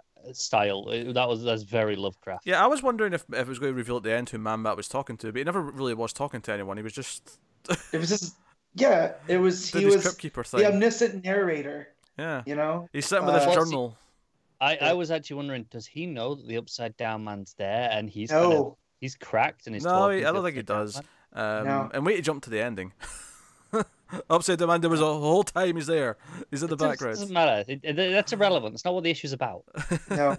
But so I brought this up on Twitter as soon as I read this. When we were talking about this book a couple weeks ago, I was like, it had a rotating cast throughout the New 52, and this character shows up, and then we get some of those characters sprinkled throughout, and I'm like, damn it, Tynion, you get me. Like, this is great. I love that this is introducing different members of the other kind. Yeah, well, that's the main thing I want to get to, because we get 3 or 4 stories here, some of them shorter than others. And what I like about it is not only is it introducing different other kind members, each one's got a different member of the team who's there to investigate it. 1 or 2 of them will be there. The first one's Zatanna. It's this, this S&M, but it's demonic, and they're giving their souls up for their demonic hostile. Yeah, if you will, if you want to call it that. And the other kind we get here is a green glowing shell of a human, and then inside the green glowing kind of shell is just random organs and body parts all just kind of in a it's soup. Not just there's teeth in there's eyeballs, there's all sorts. It's called the soup. The soup, yeah. Which, I get it. Yeah, it's like a soup made of body parts and organs and shit. And who's the dad I was talking to? That was meant to be like That's Lucifer. Yeah, that's Lucifer, right? The place is called Morningstar. Right. So Lucifer, is that the same one that's the Vertigo series that they turned into a TV show? Because he was a private detective. This guy didn't seem like that. Yeah, this doesn't feel like the Lucifer from what I've read in Sandman, but I mean, I haven't read any of the books yet, so maybe. Yeah, but so he ends up like flooding the place with his soup, because Man Bat complains about getting the stench off his shoes or whatever it is. So that's good. There's an iVampire story where Swamp Thing and Chimp go and like help investigate. I never thought we'd see Andrew Bennett again, and the fact that he showed up here. Do you know what? I'm really glad they pointed out it was iVampire because I didn't know his name. Yeah, which I love. I love Detective Chimp going, iVampire, huh? Yeah, well, I'm not gonna call you that. That's a stupid one. And the other kind, again, all of these designs impress me because every single one is messed up. Every single one is just in a different way. Is just dark and like Lovecraftian enough, I guess. Just I don't want to overuse that word. The stuff of nightmares. It's like where nightmares have a different they have different rules in reality, and it's just correct enough where it might feel real. It's just enough that your brain accepts it. Yeah. So that's what I was just going back a few pages to get the name because the title. Yeah, the Conjoined. The Conjoined. Yeah. The Conjoined. This is basically once you have seen this like massive body parts that are all kind of like joined together, and when we say like joined together, it's I want to compare it to a movie, but it would be spoiling the movie, so I won't. But it's like all the maybe I'll compare it to The Thing. Like think of like body parts in The Thing all kind of coming together. The idea being that once you've laid your eyes in this, like Andrew Bennett does here, because it's the idea if you didn't see it, you'd be safer. But once you know it exists, you feel like it's pulling you in to join it and become part of the mass. Again, the Lovecraftian, it's not what you know, it's what you don't know. Yeah. And that's what saves you. The more you know in Lovecraft, the more in danger you are. Yeah. So that was really cool. And then the next one was The Offspring, and this was Frankenstein, Agents of S.H.I.E.L.D. were there. Which I'm always down for getting Frank and the agents back. Yeah. Of course you are. I almost called them the Howling Commandos, which is what Marvel completely ripped off a couple years ago. Yeah. They feel a lot like the BPRD in terms of that's what they always made me think of, though. I mean, having never read any BPRD, they always made me think of the BPRD. Yeah. And Frankenstein's their Hellboy, and there's a really great series from the New 52, Frankenstein and the Agents of S.H.I.E.L.D. That was a blast. Yeah, that was Lemire. Yeah. But yeah, so if you haven't read that, guys, go and check that out. The New 52 definitely had some underlooked gems. Yeah. In the but titles. So they go on to this, and I think the name of the submarine has a Lovecraft name too. Oh, did I didn't even notice. USS Miskatonic. Miskatonic. Yeah. Which is Miskatonic University is a big thing throughout Lovecraft. Oh, cool. Joe, really, I thought was I do think the design of the Offspring is probably my least favourite of the bunch, and that they feel a little bit just like, remember the Alien Chestbuster? It's kind of that. Yeah, but they've got more bodies than that. They're little baby bodies sort of thing. Got little baby bodies. The thing that gets me is their host body that they come out of. It gives me the creeps just looking at it. Well, Joe, it feels like the opposite to the last one in the sense that the last one, everyone comes together to join it. This is more of an infestation that spreads because eventually they basically nuke the submarine is. Yeah. With Frankenstein left on it. When they're kind of inside Frank's head. Mm-hmm. Yeah. There's just an arm on the floor that they're just gnawing into, that stuff all looks great. Yeah. This is probably the most conventional one, and it just feels like, okay, the creature looks different, but it just feels like a sort of, a horde of things eating something. Yeah. Yeah. It was funny. I actually thought there was a mistake in the art at one point, and it wasn't. I just had to look at the page again to see what they were doing. It's the page where it's counting down to the bomb going off, and it kind of makes the panels into numbers. I thought there was these weird black boxes. It was the six specifically. The 6, 5, yeah. And I thought, what's this black box in the middle? Is that a mistake? And then I looked at the next one, and I pulled back and went, oh no, it's the numbers. Okay, that's fine. Were you reading this panel by panel? No, I was just looking at the whole. I don't focus on panel to panel. Oh, yeah, fair enough. Yeah. Just the way you said pulled back then, I was wondering if you were reading it. No, I just sort of look at it as a whole and then realise, it's numbers counting down. Because they are obviously very weirdly shaped numbers because they're still meant to be kind of boxes. Yeah, I think the most distinct one is like the 3 or maybe the 4. Yeah. 5 struggles because of where it has one of the speech boxes. So I just went back and looked through it with the guided view, and it looks super cool. When you swipe, it feels like animated. Because it's counting down, yeah. So well done. I didn't even notice that until now because I was reading it at lunch. So just trying to get through it, but yeah. So I actually thought that was a mistake, and there was just weird black splotches for no reason, and then it was like, oh no, it's intentional because it's numbers. Once you get it, it's like no, it's a cool little thing. Yeah, it's a thing. And then the Man-Bat finds a note that leads to the idea that Zatara's actually somewhere, right, and he could come back. That he's struggling to fight back. Am I the only one who read the whole note? No, it's all I written did there backwards. Oh, I didn't. I tried, I and I was like, you know what? I hate doing this. I'm not doing it. See here, the other place, home of the great and terrible monster that infects our world as the magicians trapped inside seek desperately to escape. Who can escape the tendrils of the Rip? I read the Rip. Yeah. So here's the thing. This doesn't work for this because it's a note, but I kind of wish that for the backwards speak they just did what they do with other languages. Just put the little arrows next to it and say this is translated from backwards. No, that loses some of it. No, because I like that. That's such a Zatanna is to read the backwards. When there's too much of it, I hate it. I hate reading it. So in Countdown, we got the evil version of Zatanna, but instead of saying things backwards, she stupidly said them upside down. So they would just print the words upside down, and that's why Countdown was terrible. How do you say something upside down? I don't know, Connor. She was the Earth 3 version of Zatanna. Hey, Connor, the upside down man does it okay. I was waiting for that. Oh dear. But anyways, so the Rip, it's Sargon. Yeah, Sargon. That's a cool thing to see.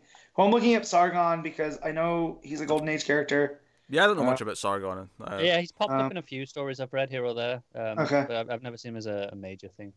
Yeah, so... Yeah, but he takes his gem off and they kind of throw it into like the portal and it ends up with Man-Bat, basically. Zatara kind of casts a spell on it to, find Zatanna and kind of let her know the answers that she needs to fight this. Yeah, so Man-Bat sees it and he's kind of freaking out. And this is when we get that great panel of the Upside Down Man walking in the room behind him. Really, really good. So, yeah. I love that final panel where he's doing the shushing fingers behind Man-Bat. That's great. Yeah. Yeah, because I'll tell Zatara about this in the morning, but I need to go to sleep. So we have like the last couple of panels after he turns off the light. It's just sound effects of the steps and the ceiling. And the clack clack clack of the typing. Yeah, I thought. Yeah, that's what I thought. The clack clack clack was he's writing something on the typewriter. Yeah, because he's the one that's filling in all the stories. Because Man-Bat's like, I don't know who wrote this. Like, how is this possible? And then we come to find out. That makes more sense. I thought it was the footsteps. That makes more sense. Typing thing. Yeah. Which is kind of terrifying that he's writing enough to let them know. Yeah. To make them afraid, right? Yeah. He wants to spread the stories. Yeah. Well, that's because the first few he did know when he wrote, right? Yeah. Once he gets to the last one, he's like, I didn't write this one. What's happening? Yeah. You need to know about it to be afraid of it. Yeah, so that's really good. I think this is the best issue of the book so far, by honestly a mile. My only critique is that I think the first couple of pages are far too overwritten. The first Man-Bat pages, I felt like he could have set up the whole thing where he's like, hey, we've been dealing with all these cases, do you want to hear about it? He could have said everything that needed to be said in those 3 pages in like 3 panels. I agree you could have done, but I got really into the actual... the flow of the dialogue of it. I don't think I did. I think it was just too wordy those first couple of pages. I think it's that striking the Lovecraft introduction style of how he starts his stories really worked for me to get me in that frame of mind immediately. But I do like the premise of him sitting telling these stories. I do like that as a framing device, and I do like all the monsters that are introduced and the ending. All of this stuff is really good. Lords of Order next time. This is back to the straight up horror that I liked about this book in the first few issues. So we got Darkest Hour out the way. We got that 2-parter in the Mira out the way. I'm assuming you meant Witching Hour. What did I say? Darkest Hour. Witching Hour, that's what I meant, yeah. Yeah. There was no Winston Churchill. I might have made the book better, though. So, there might have been. But this is back to what I like about the book, and I actually think it's the best issue yet. So, and the art's fantastic from Alvarez. It's very good. Yeah. Very good. Or not Alvarez. I just combined his first and last name there. Martinez. Alvaro Martinez. Yeah. So no, I really like the horror stuff here. I like the other kind and the designs and how they're revealed. I do appreciate how self-aware the book is. You know, we mentioned all the Lovecraft, and there's actual references. You mentioned Tales from the Crypt. The title is Tales from the Other Kind of the issue. So it's very aware of what it's doing. It's not trying to piggyback on that. It's like no, these are intentional things. And Man-Bat is the one who looks the closest to the Crypt Keeper. Yeah, well, it's what really set me is different artists draw the bat face differently, and he drew him with the big open nostrils, which is very reminiscent of the Crypt Keeper. So that was definitely by design. No, so very, very, very, very good. So Matt, what are you giving it? So this was an 8.5. Really enjoyed this one. I'm going up there with a 10 for this. I loved it. Whoa, okay. I'm going to give it a 9. So I guess I'm in the middle, but obviously 9's still a great score. Yeah. A 10 on Connor's score is like. It has to go above and beyond to do everything. It's based. Connor giving it a 10 is basically him saying it should be on a list of the top 10 issues of all time. So all I'm saying is, this will be something I want to come back to at the end of the year. Should I remember that this was this year? So note it down. Start a journal. Note it down. So Connor, have you read the Helmet of Fate series? Because I know you love Dr. Fate. Helmet of Fate? No, I've not read that one. Okay, because I've been working my way through a lot of classic Fate stuff, but I haven't got to that. Because that was the modern, the most modern.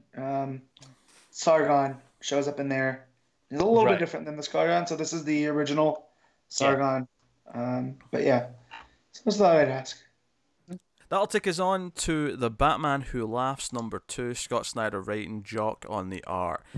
So we ended the last one with the cliffhanger of Joker killing himself and infecting Batman with the Joker toxin that'll turn him into another Batman Who Laughs. And they kind of get around it a little bit here. I don't know if you consider this a cop-out, that we cut to Batman and he's got like 50 needles in his body with all these anti-serums. It's very temporary though, isn't it? Because it's still coming out every so often. It is, yeah. They've kind of turned it into almost what Joker was Jekyll, Mr. Hyde. Oh no, I was going to say almost what Joker was going through in White Knight. It almost feels like just that again. Yeah, okay, I can see that. Yeah. So that's there. I mean, we're not going to fix it. I mean, I still call bullshit in the cliffhanger a little bit though, because the cliffhanger made it feel like it was just done. Like that's it. He's already turned. Sure, but I mean, it's a comic cliffhanger, isn't it? I mean, yeah. I must say it's the only thing that's guilty of it, but yeah. But that's what Snyder does though, because we had the same issue with All Star. Yeah. Remember? So this is what he does, and you got to take the bad with the good, because there's some stuff in here that I like. Oh yeah. About all the different Bruce Waynes that keep popping up. There's a lot in here. I love that. When he's Bullock and Gordon's just immediately like that. That's the one I have an issue with, because I know that Bruce has different personas, but him being able to that's Mission Impossible stuff. Yeah. After him to be Harvey. I'm not buying. Well, it's not even so much, if it was Harvey in the distance or something, that's fine. But he's standing next to Gordon having a conversation. I don't know if I've ever bought Batman can disguise like this. I wonder if that's kind of the idea that he's not good enough really to do this while he's being Jokerized. Yeah, because the implication I got was that he normally is good enough to do this. It's just because he's affected by the Joker toxin that he's struggling. See, I just took it as that Gordon knows, and he's like, normally you'd be able to get me, but I Harvey's on leave. Normally he wouldn't do this because he'd have the sense not to, but because of the joke stuff, he's kind of just done it. Yeah, but I still don't buy the fact, because when the other patrolmen come, they go, "Oh, I thought you were on leave." Officer Bullock. Like, Yeah. I just keep the hat down. It's hard to swallow. It's one of those Snyder things that just Yeah. feels like kind of. There's a couple of things in here like that made me feel like, really. It was Joe. That is Joe. The thing that made me roll my eyes the most in this book. It was the name of the thing that was set in place and like 100 years ago when the plague. Like The Last Laugh. They called the thing the Last Laugh, and I'm like, why? Why did the families of Gotham call it the Last Laugh? Well, I mean, he says, because it's they're getting the last laugh, right? That is Fine, contrived works. as it's contrived as shit, so Yeah. it sounds like a Joker thing. I'm calling bullshit in this. Well, and if we were still playing off the fact that Joker's this immortal being, right? That's always been in Gotham, but he doesn't touch on that. Like, we've never had a follow up. Oh, good. I hate that. I hate it. I know. So then why bring it back up here by calling it the Last Laugh and the final families? Because I don't think I don't think it was meant to be referencing that at all. Them calling it the last laugh was in the idea of we'll get the last laugh, and then it's happy coincidence it's mutated into a Joker reference. Happy coincidence is my arse. Contrived Yeah. shit. It's a Because I also the Batman Who Laughs is everything I hate about Batman, and I don't know if that's on purpose, but like the fact that he outthinks our Bruce and utilizes the last laugh before he can. And weaponizes it, like it's very frustrating for me on this, because again, Batman Who Laughs is everything I hate about Batman. Yeah. Also, worth mentioning, Joker's not. I do feel that's meant to be a little bit intentional. Hold on. I just want to mention Joker's not actually dead, because I know some people listen to this show who don't actually read the comics yet. They listen to this and read the trades later. I think it's worth mentioning that Joker's not actually dead. Alfred's keeping him alive. He's like in a coma on the operating table. And the one thing I like though is that when they go back to the cave and he's gotten all the basically the blood out of his lungs and whatnot, and he goes, "Oh no, that's just a gargle." He does a little laugh. Yeah. Yeah, and so people know they're alive. But Joker's is like that much creepier. Like, I give credit to Jock on that, and Snyder on the pacing of it, right? But like that was just utterly creepy. I like the idea that Alfred's like, do we really have to save him? I mean, yeah. Come on. It's not a big deal if we just let him go. I mean, it's not a bad idea. But Bruce is not having any of it, which again I like as well. Joe, I like that as well. What bothered me though is that in the other scene he threatens to kill Batman Who Laughs, and Batman Who Laughs goes, "Oh, it's a loophole because I'm technically you," and I'm like, I don't know, doesn't feel right. I'll give you that one. No, because I feel like I appreciate the fact that Batman doesn't kill. That's like one of his things, but I feel like if they ever are going to do it, it needs to be like when he shot Darkseid in Final Crisis, right? Like, it needs to mean something as opposed to other versions that we've seen that are just. My problem with the threat is I don't mind the threat itself. Him saying if you do this, I'll kill you, right? I have no problem with Batman saying that under a lot of reasons. One, it's not real. He's just bluffing, right? It's That's an fine. empty threat, yeah. Two, the thing is so severe that he's actually thinking that this might push him over the edge. And I mean, I don't know if this story's at that point yet, but if the story was warranting that, like, he's at that breaking point where it might push him. Yeah, I agree. This story's not there yet, but it could. Right. Every story has the potential to do that. The Batman Who Laughs turning around saying, "Oh, I guess it's a loophole because I'm technically you, so you're not killing someone else." I'm like, nah, bullshit. I would maybe hesitate to say that our Bruce does think it's just an empty threat. We're saying. Sure, yeah, no. And Batman Who Laughs is like, "Oh, is that how you're gonna get around?" Like taunting him, like going, "Go on, then, I dare you." Yeah, it rubbed me the wrong way because it felt like that was like what Batman Who Laughs said was the thing that was going to come across to most people. Although I get what you mean there. I don't think that was how it was intended from. If it's an empty threat, then great. I don't mind it being an empty threat.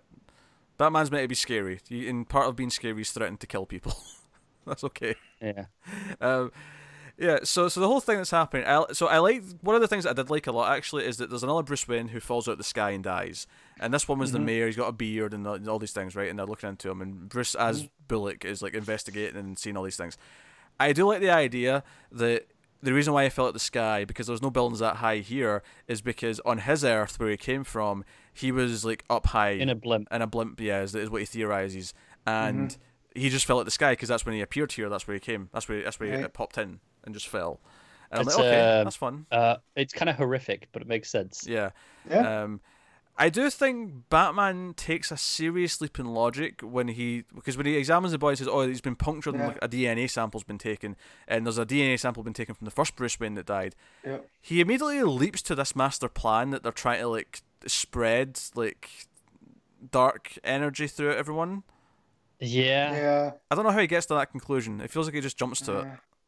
It does a little bit. So that was odd to me. No, I agree with that. That was a bit odd. The stuff after this though, where like Batman set up this last laugh protocol. He's built a new one basically for modern times because of Joker's previous like attacks with Joker toxin and stuff. Okay, I buy that. It makes sense. You know, precedent. Yeah. And the only way to get in is with DNA, and it's like okay, so Batman Laughs can get in because he has a Bruce Wayne, and I like dealing with the blind guard, and he just talks to him normally and just just doesn't even have to kill him. Just walk straight past him. Yeah, I like that. Batman fighting him was not bad. Grim Knight shooting him was okay too. The actual explosion, the art's great here. You know, the explosion looks fantastic. Yeah. Wayne Tower goes down. Wayne Tower is no more. Yeah, so, for now. I do like that the blind guy has to actually help Batman to the window. He's like, get me to the window, just walk over this way, and then I can take it from there. I'll do the rest, yeah. But I need help to get there. Yeah. I thought that was pretty cool. And the art of obviously is pretty great as well, because Jock. Mm-hmm. Yeah. Goes without saying that almost, doesn't it? Pretty much, but it was good. And then the final thing is that Joker does wake up and basically says, okay, so Batman Who Laughs has this master plan, and there's one person who knows what it's going to be, which also happens to coincide with Gordon going to this person for advice, and it is James Gordon Jr. I was like, I'm kind of out on this book. I think it's fine, it's whatever. And then Junior shows up, and I'm like, God damn it! Not only that, at the bottom of the page it says next time Black Mirrors. Clearly referencing the story in which he appeared in the original, and then potentially almost treating it, but by putting the S on, you know, Alien to Alien style. Is it like, we're going to change up what the sequel almost to that would be? Yeah, that's the implication. Because we haven't really seen Bruce deal with Junior. No, it's always been Dick. Yeah, it's always been Dick or Babs. Dick or Babs are the ones who've been dealing with him. So it's interesting. It's also interesting that Gordon's going to him for advice because they're dealing with psychotic people. Hannibal Lecter style. Yeah. So that's curious. I'm intrigued to see where that goes. I'm still kind of mixed on it overall because of all the things that I brought up. There's a lot of things that are kind of detracting from it. Yeah. But I agree. But when it like knuckles down and says, no, we're just going to do this scene where he has to try and stop the building from blowing up, but then it blows up and he's having to die from it. But it's just doing simple stuff like that. It tends to be quite effective. I feel like Snyder's the type of writer that when he has limits, he's a much better writer. When you just give him he can do anything he wants, it gets a little out there. Because like his early Batman stuff, where you're still kind of proven in the New 52, his Dick Batman stuff is still some of my favorite. Yeah, I think the best comparison here is to compare it to a film director. He's a director. If he was making movies, I'd want him on like nothing higher than a $50 million budget. Yeah. I would not want to see him do a $250 million movie. I'd probably hate it. I'd want to see it just to see what it was. It would, even at its worst, at its messiest, I just need to see it, because Metal is that, right? Yeah. Metal is him going, right, here's your $250 million. Do what you want. Right, but that's just crazy enough to work. Exactly. So it doesn't always backfire. Sure. But I guess what we're saying, though, at least what I think Matt's saying, is that when it's more personal and low key, and it's not this crazy change the concept that you've ever the thing you thought was true the whole time was never true, like, you know. Sure. And it's like his once we started getting to the point in Endgame where we're talking about immortal Jokers, I'm just like, you had me, and now you dropped me, gone way out there. So same as you. I don't feel like this has done anything like that yet, at least. No, but I'm just saying it's it has bent some little things here or there, but and taken some jumps in logic, sure, but it hasn't tried to pull the rug out. No, but I feel like it has the potential to go there, and I'm just prepping myself for it. Mm-hmm. You know. Fair enough. We'll see. I don't know. I mean, I'd still say I liked the issue overall, but there was a few things that made me roll my eyes. There was a few things that I just went, really, you know, which it feels like Snyder sometimes, like he gets into that groove with me, where I'll typically enjoy how it's constructed, but there'll be these conceptual things or ideas that just make me go, really? The Batman making machine. That's the biggest one for me. There you go. I'm just like, yep, hate it. Nah, man. No, get out of here. Hate it. Yep, hate the passion. What are you giving it, Matt? It's a 6.5. Like, and honestly, that's mostly for the art. So, Connor? 7. I enjoyed it a bit more, and the art's fantastic. Yeah, I'll probably go with a 7 as well. I still think it's a good comic. There's just some conceptual things and eye-rolling things that kind of hold it down a little bit. Yeah, from going to higher rating. So we'll move on then to Titans number 33, Dan Abnett writing with Bruno Redondo on the art. And the Titans have went into the make-believe world that became real because of the source wall energy. The writer's in there as well, of course. He's with the king or whatever it is. And basically this was an excuse to crack a lot of Lord of the Rings jokes throughout. Which, to be honest, even though I don't like Lord of the Rings, they were still cracking me up.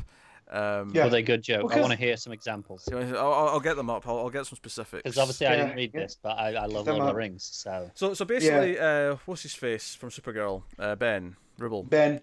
He's back at base on comms, reading the book that the writer wrote that this world is based on, so that he knows things. Yeah. And he's basically the dungeon master. He even jokes that he should be rolling a d20 to check things. Yeah. And I think at one point actually someone says in the world, someone says, "Hey Ben, get those saving throws ready. We might need." Yeah, and I think it was Natasha or Miss Martian, one of the two. Oh, that reminds me of the other thing I loved at the end is I think Donna said, "Oh, now with Kyle and Miss Martian here, we've got two big guns. We're punching above our weight." And Natasha's like, "Hey, I'm a big gun." Yeah. That said, I feel like so as the issue goes, we see that Mother Blood wants Kyle and Natasha, and I can't help but feel it's because those are the two humans on the team. Maybe, and that's why she wants to sacrifice them. She needs human sacrifice, not. She look at everybody else on the team, and they're all varying degrees of something else. Yeah. Miss Martian's a Martian, clearly. Donna, who knows with her anymore. Garth, a mutant. So, or Gar, not Garth. But yeah. The first Lord of the Rings joke was it was a scene with the writer talking to the bad guys, and the bad guys are lying about Mother Blood being there, so they send them on a little thing. And one of the jokes he says is that, "Oh, I was going to send them to this mountain," and he says, "But one does not simply walk into this thing." Yeah.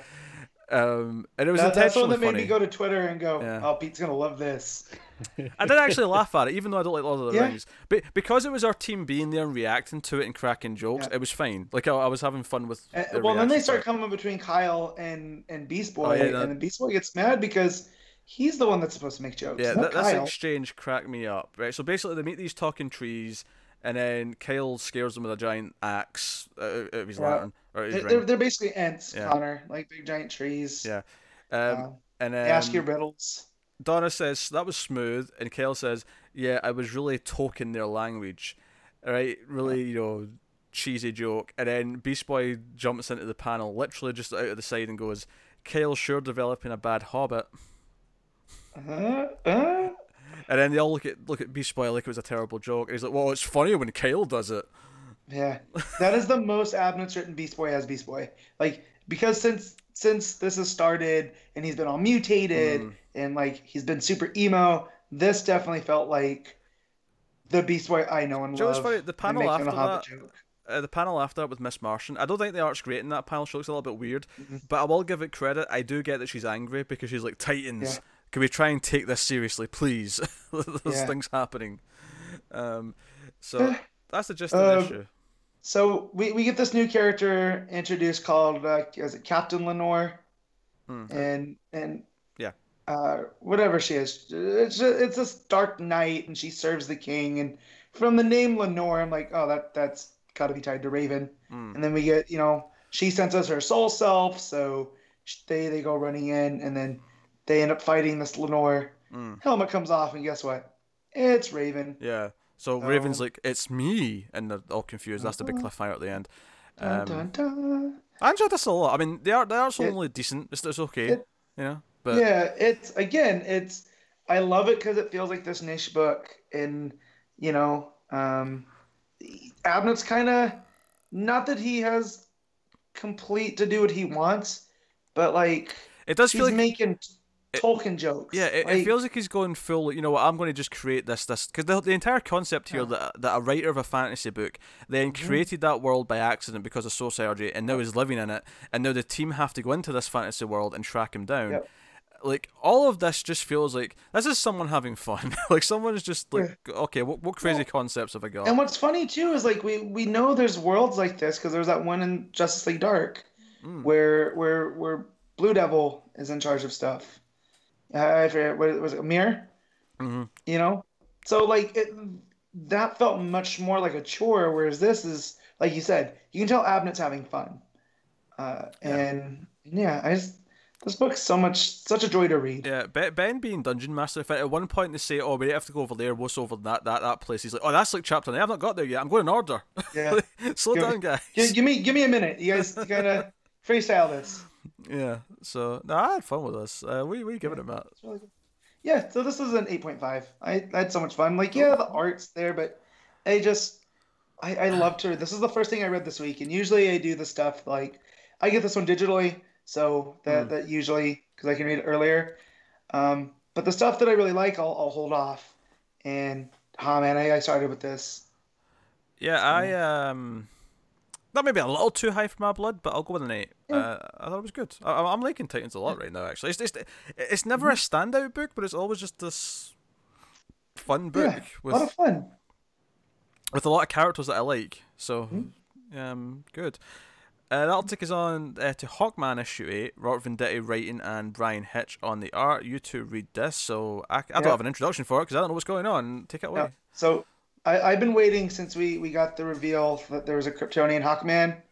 I've been waiting, and this issue is all about Qatar Ol. This issue opens with Hawkman in the ruins of Krypton, just in the rubble of where it was. Right, which Supergirl's just recently been there in the Andreyko run. So, again, since Bendis has taken over, I feel like Krypton has become much more important, and that shows in this issue too. Fair enough.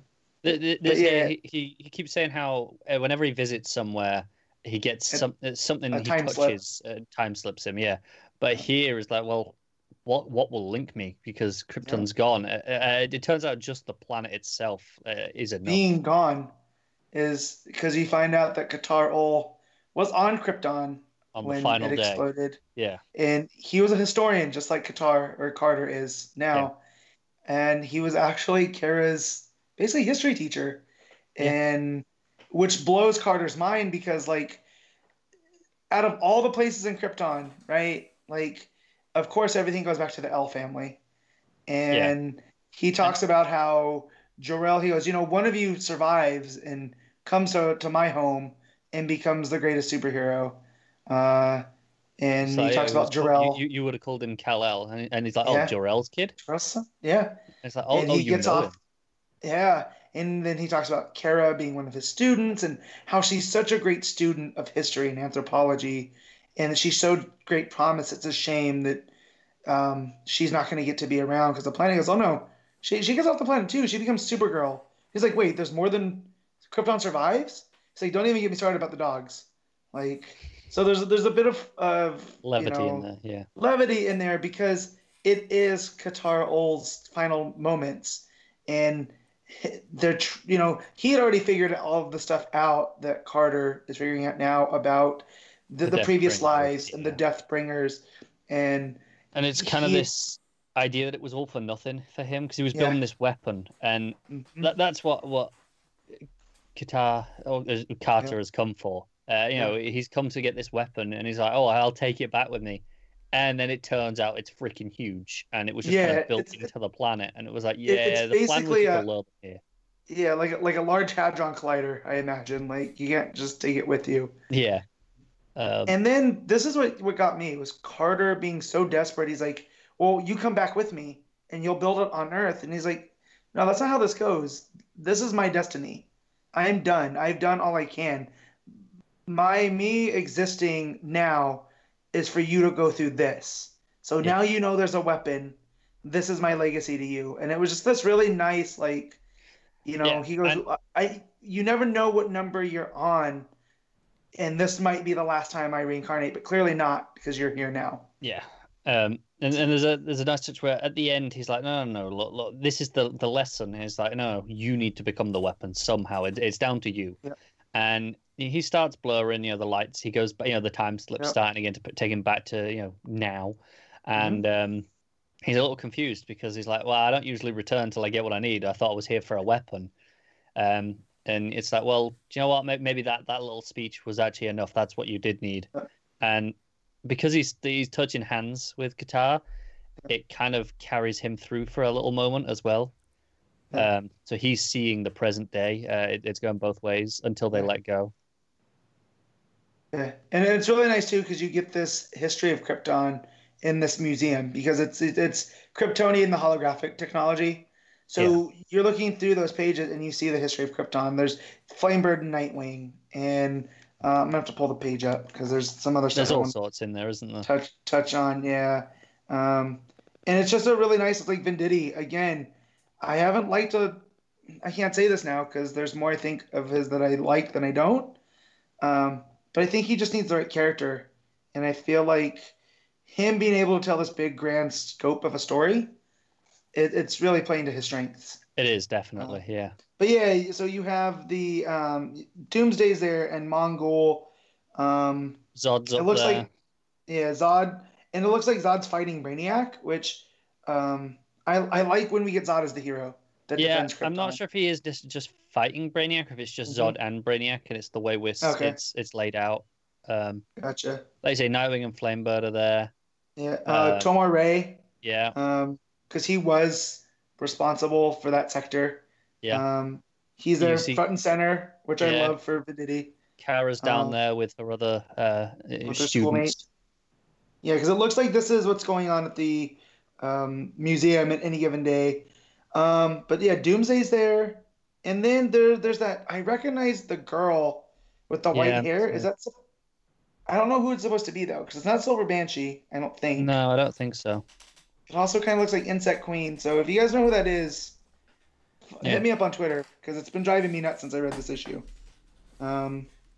The guy with white hair kind of reminds me of Black Zero, who was the Kryptonian cult leader early and back, way back. So, but it's this really fun page that just really, but yeah, I love how Krypton's become this focal point recently. It's this long dead planet, and it's basically really only been used for like this where Superman came from, but now it seems to have more importance. It's quite impressive to me that we're seeing the description of Krypton again, and it doesn't feel cheap. It doesn't feel like I've seen this before, because we're seeing it from a completely different character. Where their perspective of what's happening here now. It's actually nothing to do with the elves for once. No, which is different. It feels fresh. Yeah. Yep. So and I like the design of Qatar Ol, because it's Kryptonian enough, but you also look at him and you're like, oh yeah, there's a hawk on his chest. Yeah, it's very clearly much like some sort of bird. Yeah. Yeah, like his cowboy version of himself. I can't ever remember his name, but it kind of is reminiscent of that one. And he's wearing the colors. It's the green and the gold. So it's just I'm never thought I'd say this, but I think Hawkman's entered my top 10 characters. This book has been consistently great, and it has been getting better. I don't think this issue matches the heights of the last one, admittedly. Yeah, no. Well, that's an all-timer, I think. Yeah, that's going to be one of those standout issues of the run, I'm pretty sure. But this is still pretty great, and it ends with the Deathbringers perhaps showing up at Earth, they've harbored the Great Betrayer, which is Hawkman, obviously. And they look like they've upgraded. This is not the Deathbringers we saw in the last issue, where they were just hawks, basically. Yeah, this is very insecty with the wings on this. Yeah, insecty, celestial-esque, if you will. So, So what are you rating it, Connor? This is probably an 8.5. Yeah, I'm going to give it a 9. That's another one that I really enjoyed this time. So, yeah. Art's great as well, because it's maybe the least impressive it's been, because it hasn't had all the big showcase moments in this issue. It was a lot lower key than usual. Yeah, but again, you have that big double-page spread of the history of Krypton, and you have these emotional moments like the hand touching and whatnot. It's still far and away the most I've ever enjoyed Hitch. Yeah, it kind of plays against his strengths, right? Because there's Especially these this quieter issue. moments. Yeah. Yeah. So, yeah. That'll take us on then to the final book of the week, which is Catwoman number 7. Joelle Jones writing with Elena Casagrande and Fernando Blanco on the art. So Connor dropped this after the last issue, or maybe 2 ago, I can't Fair remember. enough. A couple ago, yeah. It wasn't working for me. So this issue is sort of a 2-parter. So this is the first one we've had that's not been part of that first arc. This is the first time that it's been kind of something new. And what did you think, Matt? It's okay. I'm gonna still keep reading it, but I don't know how much longer this book can go on. If Jones isn't doing the art in the story, it feels less special, and like I feel like it's in a holding pattern until we get to Batman 75. Yeah, you know? it's funny. Like I actually think I like this maybe more than a lot of the other issues so far. Bizarrely, Yeah, no, I mean, again, it's fine. I don't feel like there's a direction. Like it's kind of just sitting there. So, something interesting there is Pete just said he felt like he liked this more than the other issues, but he sounded really reserved about it. Like there was but like it wasn't actually like he's not. Well, no, you know. I think it's better because it's not that arc, right? Where it feels less special because Jones isn't drawing it, but like I like just how simple it is. It's just it's Catwoman. She's looking at like jewelry, and she is basically in a narration is talking about how. Like you have to be fierce because people will try and like out scare you. So you have to be scarier, basically. And this guy basically insults her by saying, "Oh, this is probably too expensive for you. Maybe if you come back with your husband or something." And very much Pretty Woman. Yeah, and it cuts to the opening 2-page spread of like the title page, and she's walking down the street wearing the earrings. And I mean, I assume she stole them, but it's funny because it's just a funny little beat. The story's actually about Penguin who comes to the city and. Actually, this poor Uber driver. Yeah, he gets in a car, and the guy's just being friendly and talking about the city, and Penguin gets frustrated and kills him, and there's blood everywhere. This sounds like Gotham. It does actually. Obviously, when I haven't read this, I'm just picturing Cobblepot in Gotham taking a slash in that. It kind of is like that. His umbrella uses, but here's my main, and this seems like a smaller issue. Yeah. So. She's in the city called Villa Hermosa, right? But through all of what the Uber driver's talking about, it's LA. So is there a reason why Jones decided just like I'm gonna create the city and just not call it Los Angeles, but then use all of the like the 405, Sepulveda. These are all like major thoroughfares through LA. I don't think it's great. I'm pretty sure someone in the comments for like, the first issue told us where it is. Yeah. Well, then she just is using Villa Hermosa as LA. And, we kind of sometimes complain when they just take creator names and throw them on there. I almost feel like they would have done that because it feels like, again, it's a small thing, but she's describing LA through these, you can't take the 405 at a certain time. Sepulveda is blocked off. Like, these are all things like... stuck out to me, and then I'm like, these feel like something only a local could know about. Yeah, but I'm not. I just know these from popular culture. Like, these are things. Fair enough. Yeah. Even the airport, the VHX, it's the LAX airport. Yeah, I thought that as well. I actually read that as this is just LAX, but with different letters. Yeah. Okay, fair enough. So it would be like them passing off stuff through like. The Brooklyn Bridge in Gotham. Like, you're just like, well, no. Like, Gotham's its own thing. So Villa Hermosa should be its own thing. Kind of like, Coast City's kind of San Diego, but not really. Like, yeah. Doesn't matter. It's been nuked. Almost nuked twice. So the issue is basically Penguin's here, and he's actually here for Catwoman specifically because everything he does, he sets off like some explosions at a Ferris wheel. To attract Catwoman to come in and investigate what's going on in the city. Because Catwoman's just out for a jog, basically on the rooftop. She just sort of, I'm going to stretch my legs, look after my sister, and she... Out for a jog. Yeah, go out for a jog across the rooftops. And she sees obviously the Ferris wheel like toppling over at the pier, so she jumps down, and the book just ends with her like she goes through some guards. It's some good. The art there's quite good. Like the action is quite good as she's getting to Penguin, but the last page is her getting to the room with Penguin and him being like, yes. Expecting your whatever he says. I'm not looking at it, but that it was that kind of moment. It was like, yes, I've been waiting on you. Miss Kyle. And I wish that she just responds with, "You could have sent a text. You have my number." It didn't need to do that. Yeah. So it's only a two-parter, but obviously. No, the action scene. Yeah. Yeah. The back half of the action scene where she's taking out all Penguin's men in the aquarium. Thought that was probably the highlight of the book for me. Yeah, I agree. Was because it's all told through. You can tell an artist wrote the script because there's no dialogue, there's no narration. It's just her going through and taking dudes out. Yeah, I like that scene. I did like Penguin killing the driver. I liked how just psychotic it was in that scene. Yeah. But maybe that's my horror movie taste coming through here. No, because I kind of, when he told him to pull over, I was like, oh, this is not good. And then it sets the tone for Penguin's not in a good mood. Whatever he's there for, because we know Penguin can be charming, like it's part of his gimmick. So as I was saying, it's only two issues, so two-part story. So whatever he's here for, like it can't be that big because we're going to be, unless it's like just a lead into the next arc where like she'll say no, but it'll set up what the next arc's going to be by the end of it. Maybe I can see him trying to expand because of that family is on the outs now. We see her, the mother is in a plastic surgery and she wants to be fixed. Like that's right. Told you. Yeah, I forgot about that scene. You're right.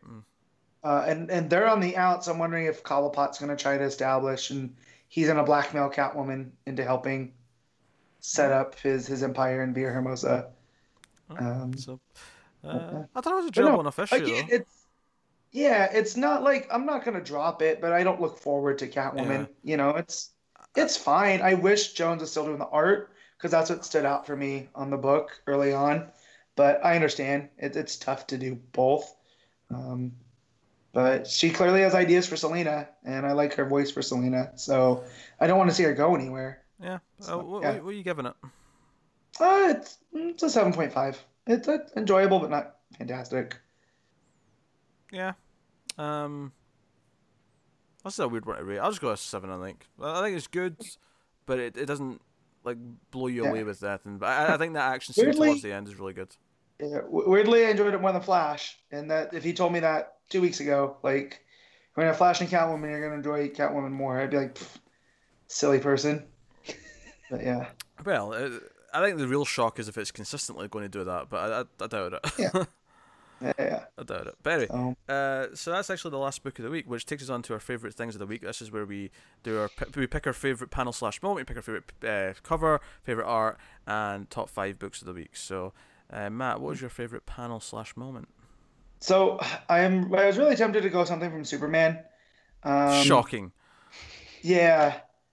Or even Wonder Woman, but I think after talking about Hawkman, it is that 2-page spread of the history of Krypton, and just it looks really good. I like looking at pages like that and trying to figure out what they represent. But yeah, Connor, I'm gonna go from Wonder Woman. That panel of them of her jumping, the small one. Yeah, I was considering that one. It's a pretty great panel. I also really like the. It's near the end of the book where she's basically saying this isn't peace but it's a start, and she looks kind of like she's contemplating what she's saying. It's a really good facial expression, very expressive. I like that. Also tempted to go with when the Upside Down Man first walks out behind Man Bat for the horror element of it and GLD. Yeah. So, I need to go with Wonder Woman. I think. I need to go. I think I need to go with the jump as well. As much as I hate picking the same thing as Connor, but it's a pretty good scene. If you went first instead of always forcing us to go and giving yourself the extra time to think. There's no rules. There's no rules to say that we can't pick the same thing. Yeah, but it's just cheap. That's never been a rule. I don't care. We know, Matt. We know. I don't care either. Connor's the one bickering here. I know. Not bickering. Just making a snide comment. It's the difference. You and a Connor. That's what we call it. Yes. You and a Connor. Ginger degrader. So Connor, what was your cover of the week? It's the Wonder Woman cover. They're just the regular Dodson's one. The regular one. It's pretty good. Yeah, Matt, that's good. So in the sake of variety, that was gonna be mine too. But I also really like the Catwoman variant. It's good. I was thinking that it's Ben Oliver's variant for Catwoman. Ben really Oliver, nice. the way that it plays with the purples and the blues and the pinks, and God, it's a gorgeous image. Like that's poster worthy to me. Like Connor's not seen it. He's looking up. Yeah. I am looking it up. I'm going now. Okay. Yeah, that's good. Also, shout out to the Art Germ cover for Supergirl because they're usually pretty good. Yeah. I do quite like the detective variant. Yeah. Yeah, I'm going with Catwoman variant as well. Yeah. That's really good. Yeah. Well, Matt changing his for the sake of variety, and then Pete just going, I know. I'll take that. Well, but it took me a surprise though because I turned the page and I was like, oh, that's a really nice cover, and I never hadn't seen it before. Whereas some of the other ones, I'm like, yeah, I remember seeing this when they first popped up somewhere. So it's got a surprise factor, I guess. So best art of the week then. I'll go first since since I've been moaned at for not going first. For me, it's between I think two things. It's between Wonder Woman. Was Romanico and Justice League Dark with Martinez. I think it has to be Wonder Woman. That art's gorgeous. I mean, as much as we complimented a couple of those panels there, like even the splash page after the jump's fantastic. There's several moments throughout the whole thing that is just gorgeous. So, and it's very consistent as well. So, Wonder Woman. Matt, what's your favorite art of the week? It's Romanico. Nice. Matt, pick it. What the hell, Matt? Come on. It's different with artists and writers, and it's only the panel and cover that we. Look at the goalpost moving. Look at the goalpost moving. That ginger piece of shit. The ginger degrader. I love it. But no, Wonder Woman's had such luck on artists because you had Evely, you had Scott, you had Sharp. But hell, even when it was the Robinson stuff, some of that was Lupacino. So Lupacino, Zermanico's I gotta find more work by Zermanico because this is it's up there with those. It's almost like in that space in between Evely and Lupacino. Like it's like a weird combination of those. So we all know how I feel about those artists. But yeah, it hands too down. well. Oh, Matt's mic's going. But good timing though, because we've got a top 5. But actually, no. Is that I didn't do my eyes. No, fine. Oh no, I have done. He I didn't went first. say what it's That's right. We're running out of time for Connor's art. So top 5 books. I'm kidding. No, I'm kidding. Connor, what's your top artist? It's Jock. Oh, okay. I've not known. Do you know what I really want to do at some point? I want to ask Connor. What the hell was that all about, Matt? Jock's fantastic. I know, but that's a typical Connor. I thought you were gonna surprise us. It's like when you open a blind bag of something, you're like, it's gonna be. Oh, it's that one. Do you know what I really want to do at one point? As a running joke, is I want to ask Connor about something, and then right as he starts answering, play the Tom Taylor sound. But because he can't hear it on his end when we're recording, it doesn't have the same interruption. I'll just talk over it without realizing. Yeah. So it's not going to work, but Connor's gonna spend the whole show now watching the levels. Because I really wanted to, because when I said no, tell me your artist after I was joking that I didn't give him time. I wanted to play it then because I thought that'd be really funny, but he wouldn't notice and he'd just speak over it. So it's fine. It becomes a mess. Yeah. Anyway, top 5 books of the week then is what we're doing now. Matt, what is your top 5 books of the week? All right. Number 1, Wonder Woman. Number 2, Superman. Number 3, Justice League Dark. Number 4, Hawkman. Number 5, Titans. I feel like I was expecting Superman to be slightly lower given your... No, I still give an 8.5. Oh, true. Yeah. All right. Too much to vote I go for. order. Matt overrates everything. Yeah, remember? Everything's a 7 and up, unless it's not. Yeah, Matt overrates Pretty everything. sure you gave The Flash a 6.5 this week. I did, and that's because it disappointed me, and that's much worse than being angry. Connor underrates everything. I'm the sensible one. So if he's the degrader, am I the overrater? What's the opposite of degrading? Just pristine? No, I don't know. We'll figure this out. Because if something's degrading, it's getting old and it's deteriorating, right? But if something's the opposite of that, it's perfectly fresh. It's new, it's shiny, I'll leave it up to the viewers. Anything that we'd have to think about it, right? I don't know. So anything so we don't do work. Yes. Anyway, so Connor, what's your top 5? Justice League Dark, obviously. Hawkman at 2, Wonder Woman at 3, Batman Who Laughs at 4, Detective at 5. All right. My top 5, number 1 is Wonder Woman, number 2 is Justice League Dark. Basically, the 2 pages at the start and then the backward speak is what was making me pick Wonder Woman, because I couldn't decide. I was like, they're really even in my head. They were both fantastic, so I had to pick a really stupid reason. So Wonder Woman wins. So Wonder Woman number 1, Justice League Dark number 2, number 3.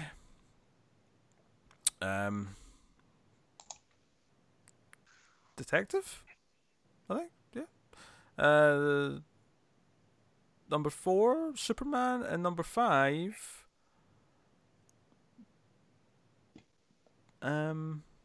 Titans. Come on. Go with Titans. I was just trying to remember. I was trying to remember what I said for each book and what makes sense. All right, that's my top 5.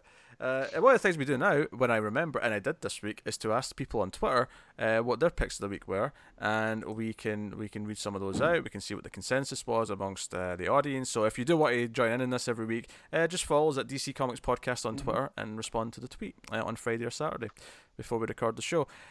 So at T_Van48, I'd say Justice League Dark, the framing device of Man-Bat telling stories from the book was fantastic. Each story on its own was really cool, and the stuff with the Upside Down Man really intrigues me. So there you go. Then at Corey YNWA picked Wonder Woman 62 as the book of the week. No reason, although did go above and beyond and did everything we do by picking a top 5 and art and panel and everything. At Clark Doom, Justice League Dark was definitely the standout. Its delivery was perfect, felt like something akin to Tales from the Crypt. There you go, great minds and all that jazz.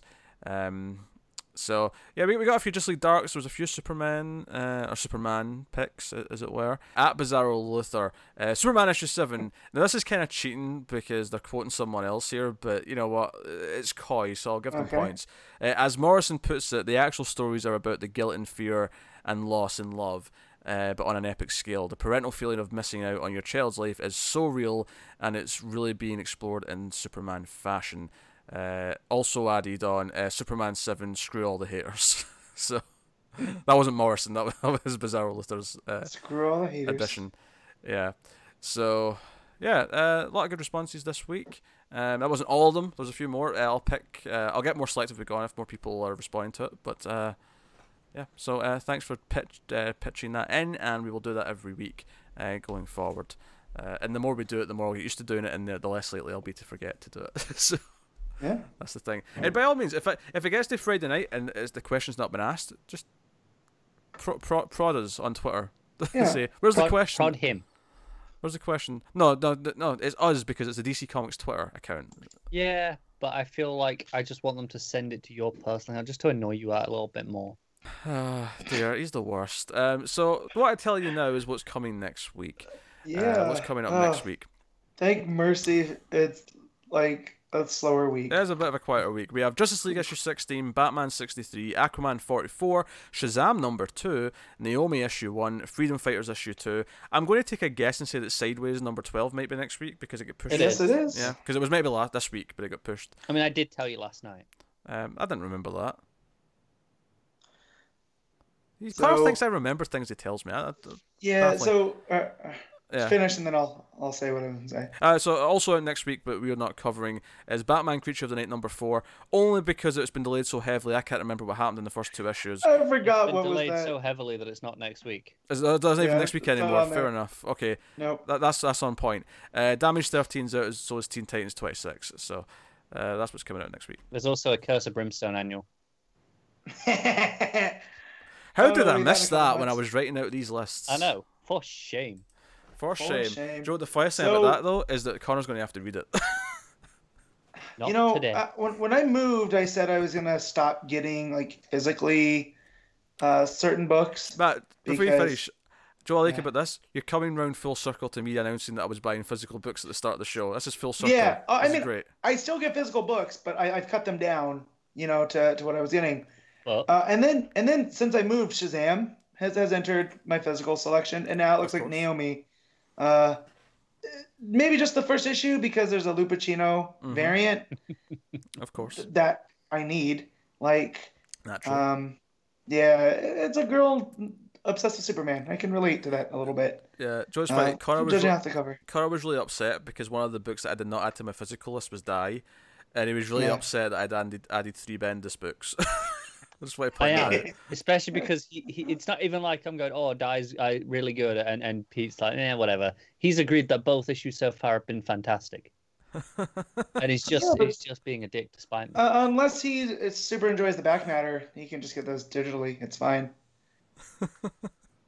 It's Image have fantastic paper quality though. Oh, I'm sure. I got the New Criminal. Like, I got Birthright. I get it, but so I'm not gonna not tell him to not get 3 Bendis books. Like, come on. Well, I am. Yeah, I know. 2 is enough. Oh, it's so funny to me. But I wasn't have, if he picks up Naomi physically, he'll have 4 just to spite you. Joe, I didn't even consider getting Naomi physically. If I really like issue 1, I might go back and get it, but we'll see. Yeah. We'll see. I mean, really, I'm only getting it physically for that Lupacino cover, and if my shop doesn't have that cover, then it's strictly digital. But it's a quieter week next week, which probably means that me and Carl will do our punishment issues for the month, which of course patrons make us do. I'll mention Patreon in a minute, but we'll also be doing questions next week. So I'll be asking on Twitter for questions, as well as what your favourite books were before the next episode. Also, you can actually ask us the questions as well in the comments on YouTube on this video if you want. But we'll be reading some questions next week and answering them because it is a later week on books. But we do have some really juicy sales figures next week, so look forward to that. They love the sales figures. I know they do. I'll let you read them out. It's fine. We won't participate. They love the sales figures. Do you know what? I can do it on my own. I can get excited about sales figures. I can talk for minutes and minutes about sales figures. I'm fine taking a 10-minute nap if you want to do that. Oh my god. Connor is such the antagonist of this show. Someone's got to be. Just in terms of energy, like his default at anything that he doesn't like is just to be like, oh, I don't want to do it. I'm just going to sit here. I'm ginger. Hiccup. He's gotten good at controlling the hiccups during the show. I don't know if he has, or if we're just so used to them we don't notice them anymore. No, I make an effort to try and contain them during recordings. Sometimes when you try, though, you end up with this little squeal because you don't quite hold it all the way in. I know. And it sounds really stupid. Yeah, it does. But hey, I mean, it doesn't happen too often, but sometimes it happens. Sometimes it slips through. Yeah, alright, so that has been episode 138 of Comics from the Multiverse. Of course, it'd be weird not to tell you about the other comic shows we do. Me and Connor do Elsewhere in the Multiverse. We do that. That comes out on Wednesdays, and that is the week's Marvel and indie books that we read. So that comes out. So the books are kind of a week late from when they came out, but that's when it hits, is Wednesdays. So you can check out that. We do Television from the Multiverse, which is the DC TV shows. Again, that's me and Connor. So check out all those other shows that might be of interest to you. You can also get us on patreon.com/MailFuzzTV. Of course, over there you can support us for as little as $1 per month. You get to vote in things. You get the monthly episode at the $5 tier. So worth having a look over there. And of course, as mentioned at the start of the show, we now have merch. There's a link in the descriptions to the merch stores if you want to buy a hoodie or a shirt or whatever. Knock yourself out. Well, if you want to. I'm really I'm not like gunning for merch sales here, but it's just to make it clear that they exist now, should you wish. And I think that's everything. Yeah, Twitter at DC Comics Podcast. Like, subscribe, all the usual things. Rate us on your podcast app. All these things help out. Beyond just the monetary stuff that you can do. So that is us. So thank you very much once again for watching or listening. We always appreciate it. Keep reading DC Comics, and always remember to never get lost in the Speed Force. The Ginger Degrader.